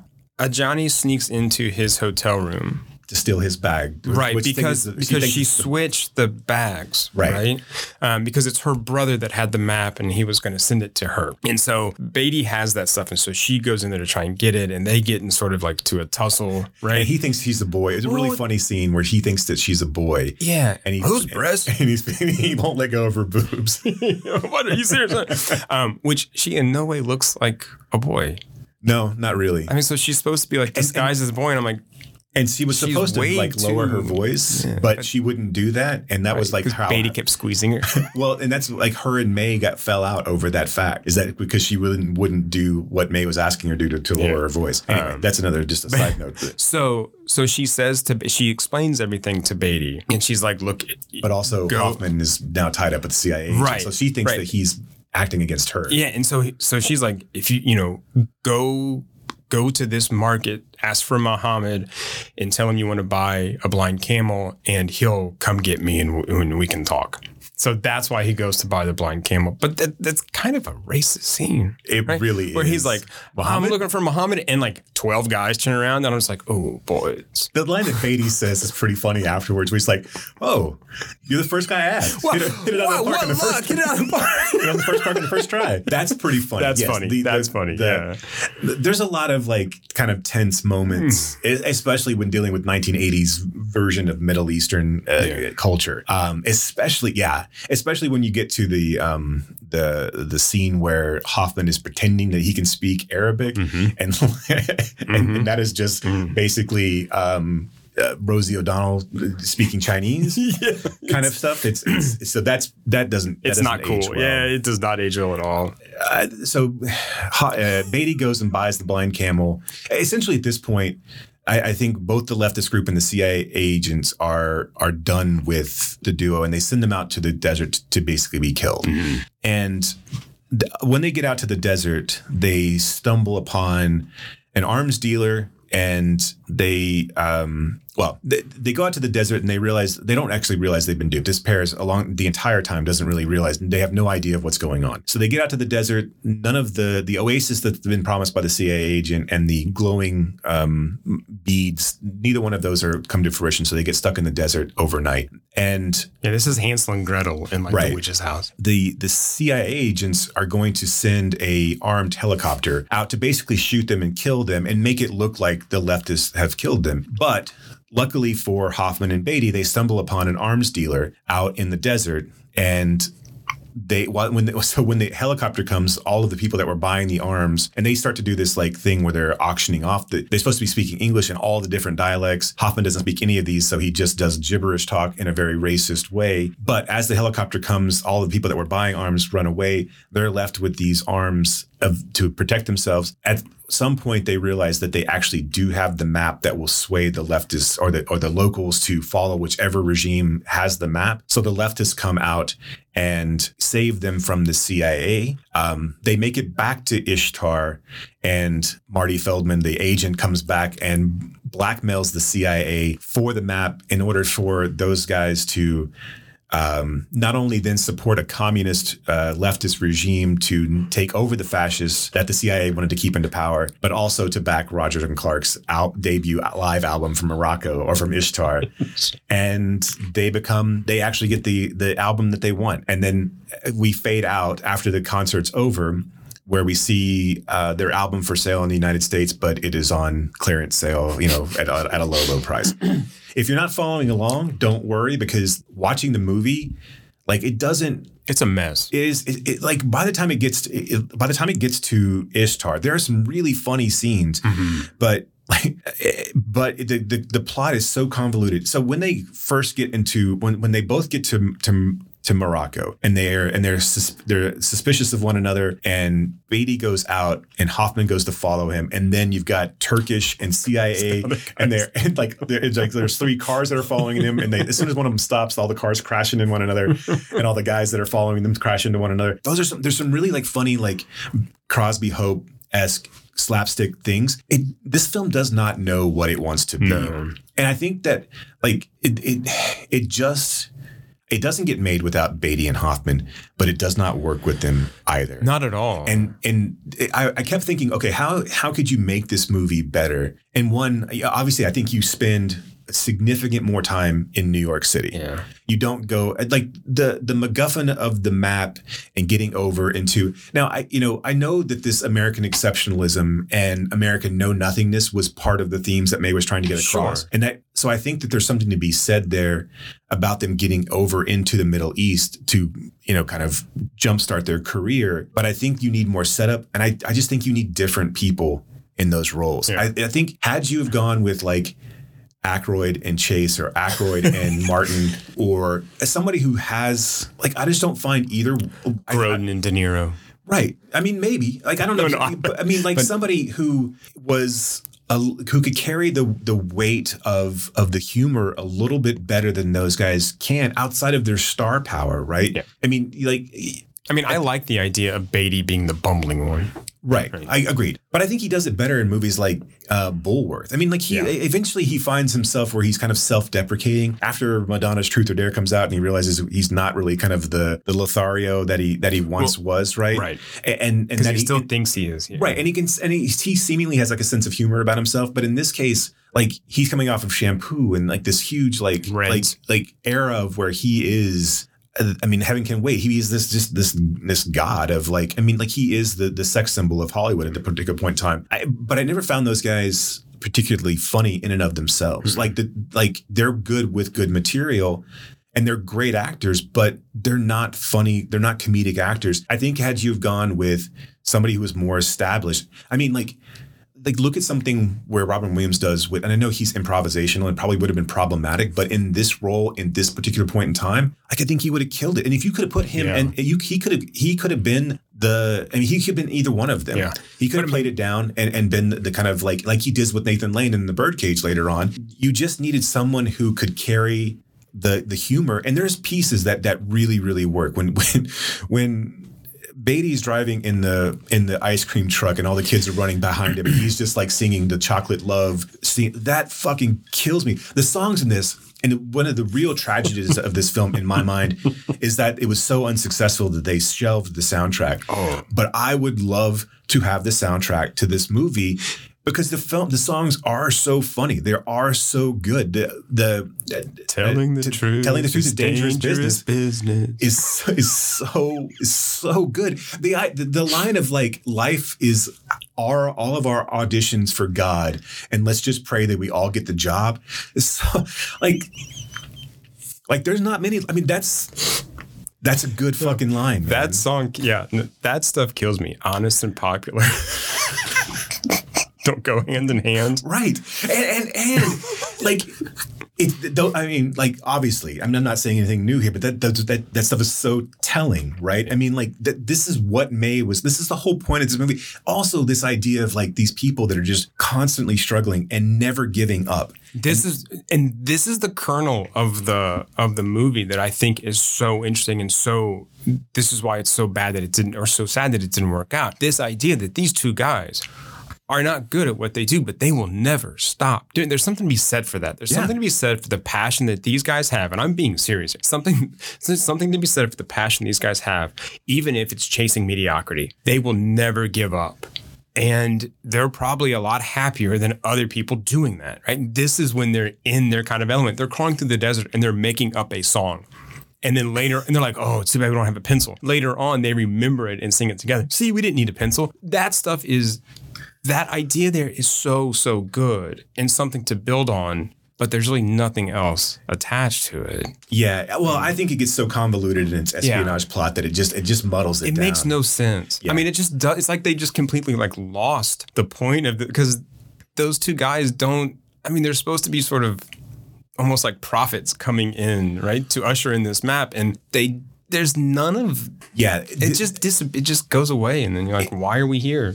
I get the Road to Bali aspect of it all, right? I get Hope that. Crosby, those movies. Right. I mean, but if you go and look at those movies, because they're fun. Right, because they're... and those guys were so good together. I think that's part of it too. I don't necessarily think too huge. Like Hope was such the great, like, I'm the less talented one and I'm the one who's going to take, but also pushing it off with some bravado and knowing who he really was, but letting Bing Crosby be like the handsome singer dancer guy and me, the bumbling comedian, but also maybe kind of the brains of the bunch. Like you've got Hoffman and you've got Beatty and those are just two huge stars. There's who plays that role, right? Right. And then trying to shift it up and trying to play them against type is one thing. I just don't like they couldn't. Like Grodin could pull off maybe if you put Grodin with something like you said, Grodin with De Niro, But I know you're being facetious, but where Grodin could have been the Beatty role and somebody else, like if you'd done Robin Williams in the Hoffman role or vice versa, whatever. Right. I think this works. Grodin. That wouldn't be too far from Grodin's character in The Heartbreak Kid. He's not as smart as he thinks he is, right? He's not as smooth as he thinks in that kind of work. Yeah, this gets so. And I don't think May, of all the things that she is, at which she is good, I don't think this action, which obviously never really devolves into an action movie, but these action scenes and the way that she's shooting these desert scenes really doesn't lend itself to her style. Mm-hmm. There's a scene where Hoffman and Grodin are talking and Hoffman has the camel. He sent Beatty off because Beatty's afraid Beatty's going to be recognized. So Beatty's going off to put his headdress on. And Grodin just says to Hoffman, like, move the camel. He's like, what are you talking about? He's like, move the camel. Right. And as he panned down, he's like, it's on my foot. I don't know. There's those things move like that. Like that silliness. Like it never commits, right? Right. It never commits to a Road to Bali type humor, and it never really then goes to some sort of like it never like leans into its espionage plot either. So you can't believe either one of them. It's like caught in between everything. Right. And this is a moment where I think, or this is one reason I think the humor doesn't work. I think Grodin, they're all turning up. They're all turned up to like 10.5 on a scale of 11, where, the reason the humor works in all those other movies is because it's quiet. They're not cranking that up, right? Yeah, they're not winking. There's never a nod to the audience, right? And Beatty and Hoffman, I don't think can do that. I think it's always like full kind of blast, especially with Beatty in this film, where he's just like, listen to my accent, right? I'm from down south, and you're like, but you're not, and like we can tell. And in some of the jokes that Grodin delivers, he does with this smirk. He's just like, you see what I'm doing, right? And I love Grodin, and I thought like in The Heartbreak Kid, he didn't have that smirk, and if he did, it was a different kind of smirk. Yeah, there are moments. There are a couple. Yeah, there are a couple. Like the line about it takes nerve, to have nothing at your age. I'm putting love in my will. Like that scene is the piano scene where he's singing to the couple who's on their 50th but it's the wedding music. anniversary. It's the music stuff that's funny, right? I know it sounds weird to say this about two people who aren't good at singing and aren't good at. I think someone who would have been slightly better at carrying a tune and slightly more believable. But if you remember, as well. They told their agent, "We're songwriters. That's true. We don't want to be singers. We're songwriters. They want to write and sell songs." And then the agent goes, "Well, don't you think the Beach Boys are songwriters?" And they're like, "Oh, okay." but yeah, and I think that's. I agree with you. They probably should have been a little better, right? But you can tell like Beatty's character does not want to be on stage. He's so stiff and just kind of robotic when he's up there. I do love the scene where he's in Marrakesh by himself, starting that gig, and he's like, "Tonight, we're going to do a catalog from Simon and Garfunkel." And no one says anything. He's like, "Yes, I love them too." Right. And he's just got this whole thing like memorized, this program that he's going to go off of. So just holler out your hits from Simon and Garfunkel. And of course, they're like, "That's Amore." And he's like, I think, those are moments, but they're just so few and far between. These moments of humor that actually kind of works in the movie. And those are different movies. Yeah, they really are. And the funny part is like the lounge singers. Right. If you had stayed in New York, and I don't know what, again, I think you try to do too much and you try to be too clever for your own good to us at a certain point, right? Because these are Mickey and Nicky as lounge singers, or Mikey and Nicky. Goddamn movie name wrong.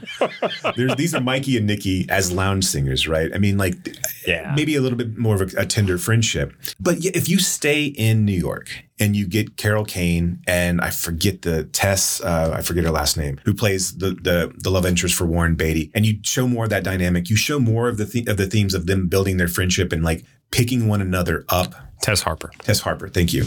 Then picking each other up after failure. And then try to figure out some sort of espionage or some sort of like intrigue plot in the United States, even if it has to deal with Middle Eastern themes or something along those lines. It's like a mob thing. Right. I get the Road to aspect, but you got way too tied into the Road to aspect, and you completely lost it. Now, out of all of that being said, I don't believe this is a good movie. But I don't necessarily find it. Obviously, it's not one of the worst movies ever made, and I don't actually find it an unenjoyable movie to watch just because of the things that are fun about it. I do just find it when I'm sitting there watching it again, and I was watching it for this podcast, and I was just like, I still don't. This, it falls apart because there's four entities and nothing is really all that well explained. And so that it's like, okay, there are funny bits in here. And when the military comes at the final end and they know that they've been like duped and they have to do this to support this concert album, and all the military guys are told to applaud and they think that they're a hit. There's a beauty to that. It's just a muddled mess. Yeah. But overall, I'd say it's entertaining to watch. And it's also one of those movies, like it's one of those things where I think you should watch it just so you can get the idea of what actually happened to it. I mean, to me, I grew up right around I was preteen, right? This was coming out. There aren't many movies that had this much, people wanted this to fail before it came out. Yeah. And I can only think of a couple of other times where this actually happened. I think it happened in Waterworld. I think it happened with what's the Ben Stiller, Jim Carrey Cable guy? And it happened with Last Action Hero. And Mikey and Nicky. Yeah, it happened to Elaine May throughout her career. So, but this like negative press and like, oh, how can this possibly be good? It's gone over budget. It's complete departure from what they've done in the past. And like people were predisposed to hate this even before it came out. And they were already thinking, well, okay, this is going to be one of the worst movies. So like if you go into this movie thinking it's going to be one of the worst, well, now you're going to be kind of pleasantly surprised. Yeah. But going into this in 1987 and you're like, oh yeah, this is terrible. Also, this movie opens up at number 1, but it barely beats out the gate, which is a low budget horror film, a fun little horror film starring Stephen Dorff. And then the next weekend, Beverly Hills Cop 2 comes out and it gets obliterated and it's done. It's done. And then it becomes but it was a national punchline even before it came out. And Elaine May's career is over. That's it. Yeah. And a lot of that is like all of the background. I mean, this movie is more famous because of this, right? Because of the negative publicity before it came out and because of all the stuff happening on behind the scenes. Peter Siskin wrote this biography of Beatty called Star. And in 2010, Vanity Fair ran an excerpt from that book about Ishtar called Madness in Morocco. And frankly, it's kind of a sexist, misogynistic piece. And it's almost like a hit job. Really? Elaine May. I mean, it is. Oh, okay. Look, I mean, I read it and I'm like, so everyone's just like, yeah, it was her fault. All of them. So Beatty takes no responsibility for getting involved in the editing room. Beatty takes no responsibility for trying to be a white knight and like, oh, Elaine May needs me to like do this for her. I find that kind of problematic to begin with. Sure. Right? That he's like, I'll have your back. And he goes to the studio and he's like, whatever she wants, right? I'll do this. And But he also then at a certain point requires every scene to be shot twice. Right. According to her and according to him, which obviously then balloons the cost of the film. Yeah. And she's the only one destroyed from this. Right. Yeah. And so even the men were much more vocal about May than I think May was about these guys. I haven't heard a whole lot from her, at least not with as much vitriol as the men have sort of. And Hoffman's kind of in the middle, right? Right. Hoffman's sort of like, well, I played intermediary between everybody. I was trying to like keep the peace. But the cinematographer was like, she didn't know what she was doing, so I had to trick her. And I just find the way that they talk about this just terrible. And that, Beatty went into like the studio, oh, she can't direct. I was like, what do you mean she can't direct? You know she can direct. Stop saying this shit. And then the guy, it was Guy McCune, who was like the head of the Columbia. I think it was Columbia, right? Yeah. He was like, well, I had lots of conversations with Elaine May about this, and she promised that she wasn't going to misbehave. And I'm like, you don't talk to you don't talk to a male director like this, right? You just What's don't. misbehave mean? Right. Look, other people would be called meticulous. But they're not going to call her that. So, I mean, of course, look, she probably should have been in touch with the editors more. I mean, there's all these stories about her, like not communicating with people, not telling people what she wants, or having all these different ideas. But again, this was not a movie that lended itself to her style of improv, right? Her style of, no, let's just try this. Okay, I got a new idea. And especially with this cast. Right. It's one of those, like, you would think, one, if this movie had to come out in Christmas time when it was supposed to come out, I don't think the vitriol would have been quite as loud. I don't think this is going to be a successful film no matter what you do. No. But if it comes out on time, I think people go in and go, all right. Didn't really work. But if you look at the other movies that were come out in like Christmas of '86, there wasn't like anybody in a huge blockbuster hit. There was like The Golden Child was like the big so I mean, like there were these movies that were kind of middling in that era. I was thinking about this today, and I don't want to go down this tangent necessarily. We can come back to it. But like thinking about the '70s and thinking about the '90s, and then thinking about the movies of the '80s, like what really was like what's the defining besides John Hughes? What's defining of like the '80s? And the '80s was really kind of a dearth of like filmmaking. It was just like there was really no true like underground cinema, and if there is, it wasn't happening in the United States. Right. Put that aside. Put a pin in that. I apologize for completely diverting. That's a separate. But had it come out and the studio then doesn't sandbag it, so it finally, and it finally comes out in '87. It's also one of those things too. Okay, it didn't come out in '86. How long do you let Elaine May? Like you already have it in the bag. I know it's cost a lot of money. I know you don't want to continue to put Elaine May up at some LA hotel with editing equipment for forever. But it makes you wonder, like, and I know that artists eventually have to let go of things, but were she able to finally have access to all of the footage that she shot? What comes out of that? Is there a better film that comes out of this? And because it was because at some point they just said, stop. Yeah. Stop, and we're going to release it. And, it got good. It had good reviews. Not reviews, but like good test screenings. Yeah. And I think Beatty was like, this is one of the best previews I've ever been part of. Right. And then, like I said, but so if it hadn't have been sandbagged and people had gone in it with a B- C+ reviews, I don't think we'd be talking about it anymore. Yeah. It would just be another film. But Elaine May would have made something else.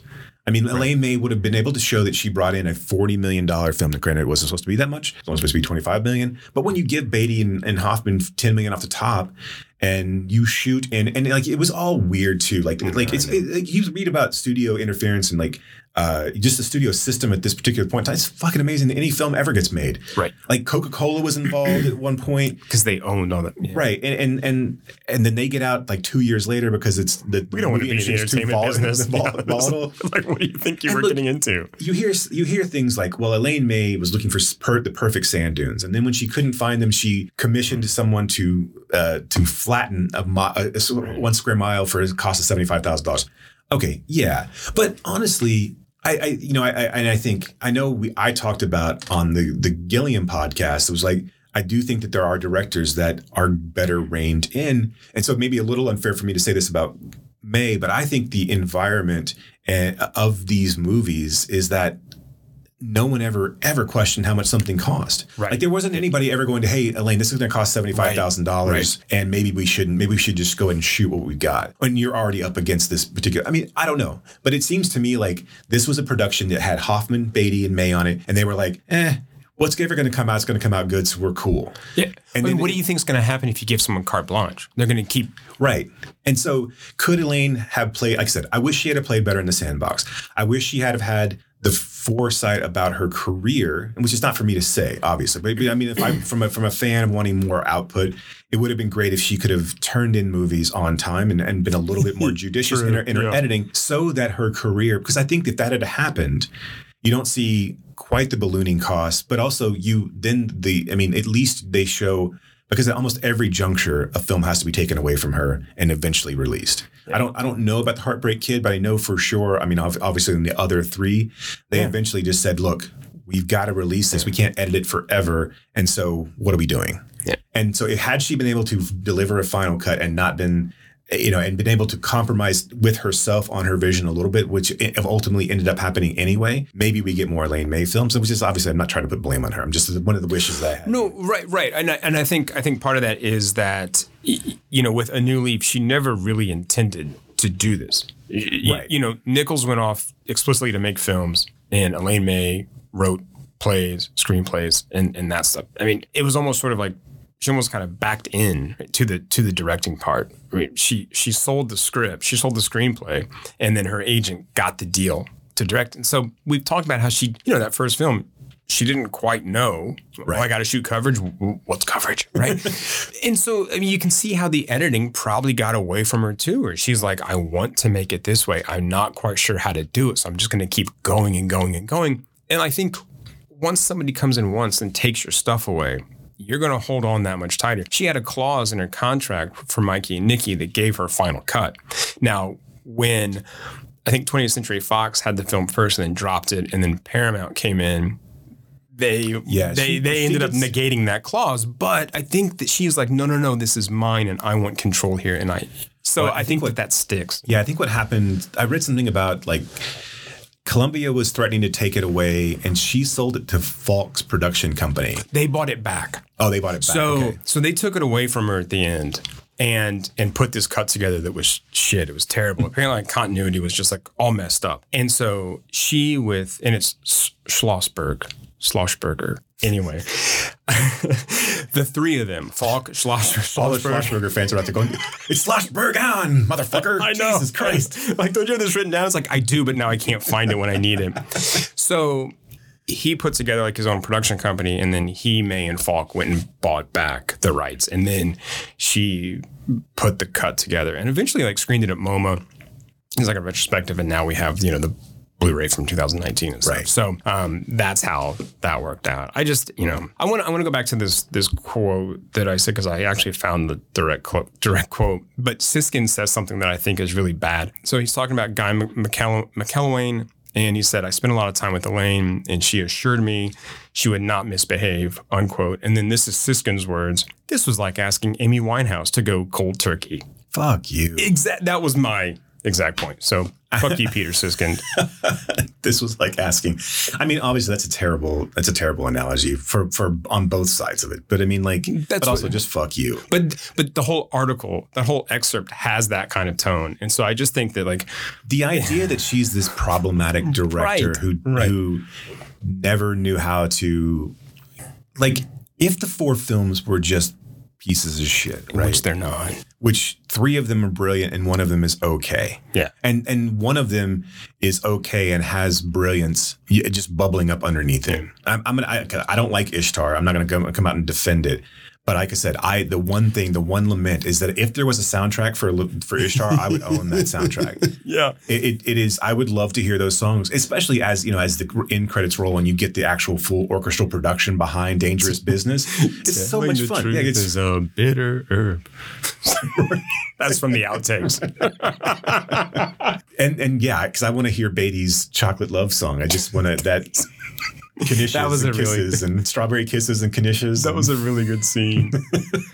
Well. Alas. So it, I don't know. I don't have any other like final thoughts. I just, it's. Yeah, no, I think we should give the people what they want. The end of the podcast.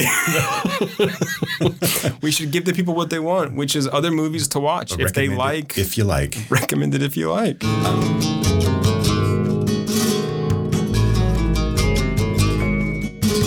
Did you want to start or did you want me to go first? I'll start and I'll get the one out of the way that we already talked about that I told you not to bring up, but you already did. My first... Wait, I brought up the people that were in it. I didn't bring up the actual name. Yeah, but everyone knew. Did they? Yes. Everyone knew. Everyone knew. So my first recommended if you like, and especially if you like or didn't like Ishtar, is Spies Like Us, with Dan Aykroyd and Chevy Chase, who play these 2 bumbling, idiotic government employees who think they're spies, but are really just rubes and pawns in like a Cold War game. This is another. This is closer to the Road 2 movies than obviously Ishtar is, yeah. And it plays with people who have comedic timing and know how to play against one another. And all of the other people in the movie play it 100% straight. Yes. Right. So it's. I wouldn't say like Spies Like Us is a solid B-. Right. I mean, it's not a great movie necessarily, but not to shit on your point. I'm not trying to shit on your choice. God, no shit, man. Wow. Go and watch it. I haven't seen it, but I haven't seen it in a minute. But it definitely knows how to play that.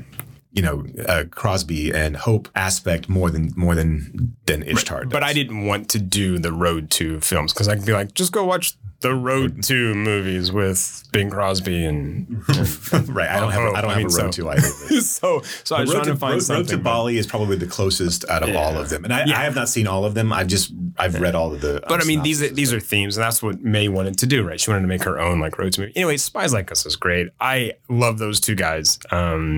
Maybe less so now than I did when I was a kid, and I didn't know anything like about Chevy Chase or Aykroyd's subtle dig at the EPA and Ghostbusters, because the environment's important. So I still don't understand like the dig of the Environmental Protection Agency. So, I mean, I understand this man has no dick, but this Ishtar is being made the same time that Three Amigos is being made, which is another movie that's not that great and did not get great reviews when it came out.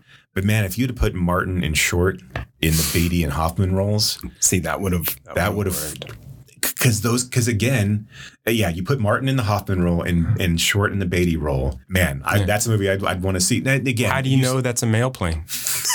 You can see his balls. You can see his balls. All right. Yeah. Okay. Spies Like Us. Yeah. I like Go watch it. Okay. My first recommended to you is American Buffalo, directed by Michael Corrente. And it's a Mamet film it stars Dennis Franz and Hoffman. And it's very Mamet. It's a two-hander. It's a three-hander actually. But it's mostly Hoffman and Franz. It's about this pawn shop owner who gets taken for a ride on a guy who buys a rare coin off of him, but kind of lowballs him. And Hoffman and Franz devise this plot of trying to get back at him, but they're basically 2 lifelong losers as well. And that movie doesn't quite, like, as a film, I would love to see it on the stage. As a movie, I think it would have been better served had Mamet directed it, because it doesn't quite stick its ending. But I love watching Hoffman like just eat up Mamet dialogue. It's so well done. He's so good in it. But by the time you get to the end, I'm like, I don't really love that movie, but I do find it really intriguing to watch Hoffman do Mamet. Yeah, that's a good one. All right, my next one is, and this is an easy one, but whatever. Husbands by John Cassavetes, 1970. Again, Peter Falk stars, John Cassavetes stars alongside Ben Gazzara. And the story is that after the death of a common friend, these three married men spend a couple days hanging out, drinking. They abandon their lives. They fly off to London. Two of them come back. One doesn't. I mean, again, like similar themes. You know, male friendship, midlife crisis, this kind of, breakdown, this kind of like looking for, self-exploration, self-examination, that quest again for like truth and honesty and how that. Yeah, it plays so well with Mikey and Nicky too, because just talking about what May was able to do was to show the other side of these people that I don't know if Cassavetes actually tapped into really either. The ugly side of all of these characters. And there are ugly moments in Husbands. Yeah, for sure, sure.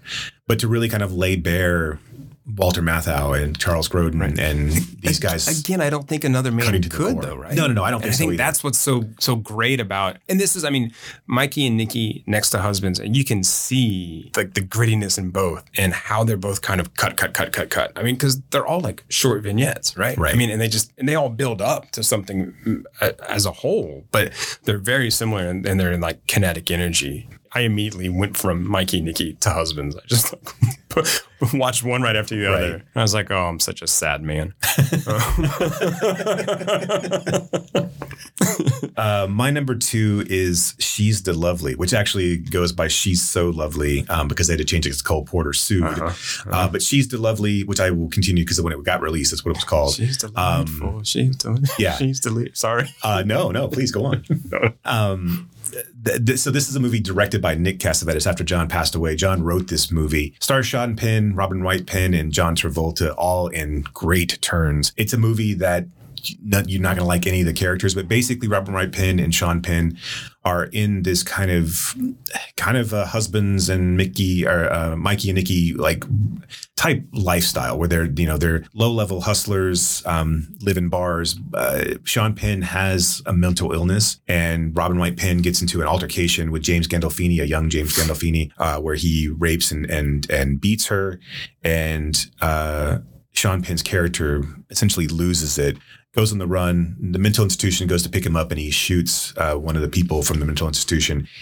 He ends up there for 10 years. But in that time, when he thinks he's only going to be, he doesn't really realize he's been there for 10 years. He thinks he's only been there for 3 months. He has no spatial awareness because Robin Wright told him that he was only going to be there for 3 months. In that time that she's gone off, and she was pregnant at the time of the beating. So she has his child, but she's married John Travolta, who's this he owns his own construction company. He has got a couple more kids, and now it's all about when Sean Penn gets out of the mental institution and him coming back to reclaim Robin Wright Penn and restart their life. And it's just this inner dynamic. And it's not an easy necessarily film to watch.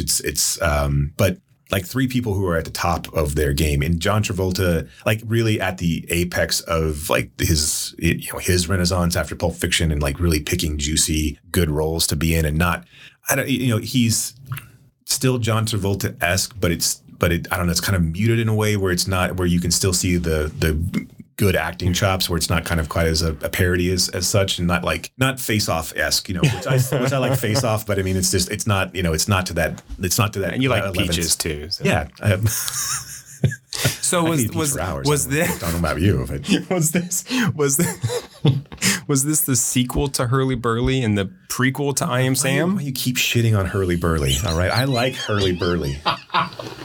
I didn't like I Am Sam. I'm sorry. I'm just but yes, I mean, like I am. Like you, and it's weird that he goes off to 97, 96, 97, 98. Those are wonderful times for these like small little films that really that you were going to get big stars in. That in turn do these really star performances. I mean, yeah, the scenes with Sean Penn never obviously gets to the I Am Sam or, other sister kind of level. And fuck you, man. Hurly Burly's all right. Like, no one else will like it. But, when you sit down at Mystery Movie Mini-Thon number 7. And Hurly Burly comes on. Like, yeah. Yes. You're like, this is just like She's So Lovely, except it's Sean Penn, Robin Wright Penn, and Kevin Spacey. And Chaz Palminteri. And there's a lot of cocaine. Okay. That's going to be the next film for the next theme is Kevin Spacey. On this thing. I thought you were going to say the next theme is cocaine. I could do that as well. That's the easy one.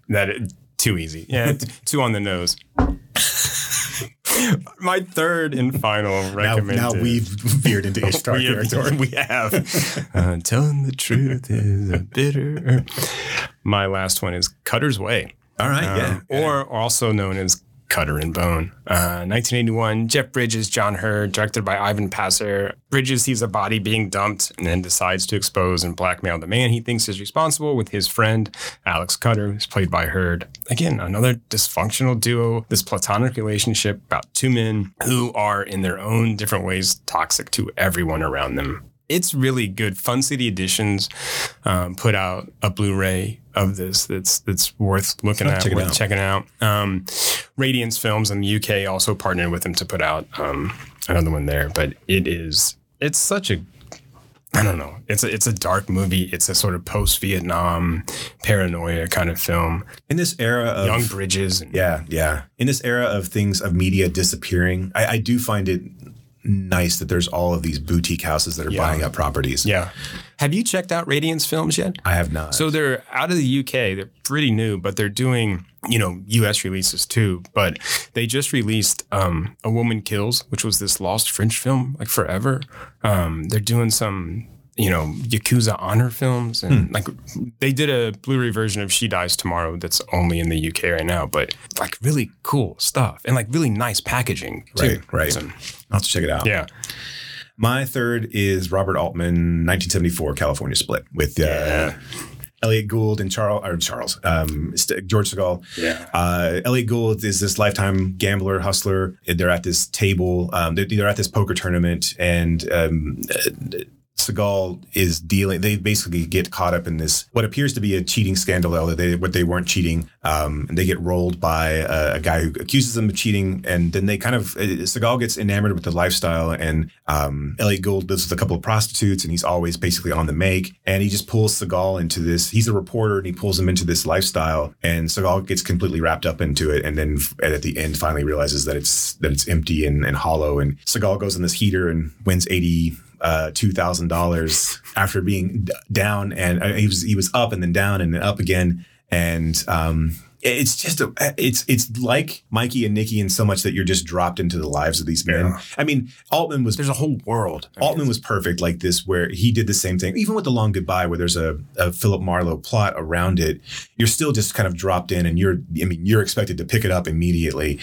Gould's so great in just kind of embodying that everyman, but also kind of this like this guy who kind of owns the world around him, but also is like living on the fringes. And you're just dropped in this life. You go from racetrack to casino to betting on boxing, and every time it becomes this more and more. But also every time you get to a high, the lows get lower and lower. There's a scene where Segal, very much like in Mikey and Nicky, there's a scene where Segal is going to sleep with one of the prostitutes that Gould lives with, and he finds out that he can't really do it, and like he gets interrupted and like kind of runs out of the room in shame. And then he comes to, at the end, he is on this huge role in Reno at the craps table, and this lone woman comes up and it's like, I'm going to put $1 on 7. It's my birthday. I'm going to put $1 on 7. And the entire table. And Gould's like, here's 100 to nut, and just to go away and the entire table is just yelling at her and screaming at her. And Segal rolls again and rolls a 7.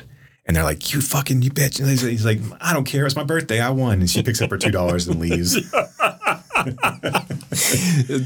It's just such a fun like movie, like again, to pop in and out of, and like to live the lives of these characters. And Segal and Gould are just great in their roles of like just being these everymen, kind of like unassuming. Segal's another guy I think who gets lost to history, who gets lost to sort of like Just Shoot Me. Yeah, and which was actually not a bad series. Right. But I mean, I think when I hear George Segal, I immediately think of his role in that sitcom rather than Born to Win, right, or that movie, or The Hot Rock, or Who's Afraid of Virginia Woolf. I mean, I completely forget that he was hot. He was a hunky looking dude, man. Another guy who could have played in Ishtar, I think, we could have played off those roles. Yeah. Again, So going back and how let's get the Ishtar remake up and running. We'll let May direct it again. We'll just help her out with a few I love it. She's like, guys, thanks for thinking about me, but fuck off. She would say it in a much funnier way, but I mean, essentially just that, right? Ishtar 2.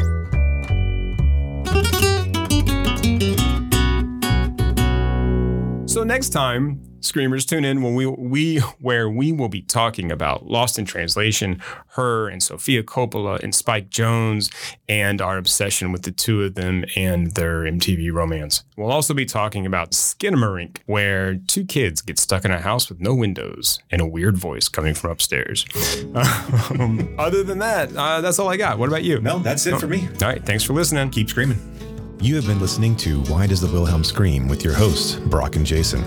If you liked today's episode, do us a favor and rate, review, and subscribe in whatever application you use to consume podcasts these days. You can reach us by visiting whydoesthewilhelmscream.com. If you are in the DFW area, we would love to see you at a Fort Worth Film Club event. You can learn more about those and find a full schedule at fortworthfilmclub.com. And you can learn about my foundation and how we are trying to foster the next generation of film lovers at realhousefoundation.org. That's REEL housefoundation.org. Till next time.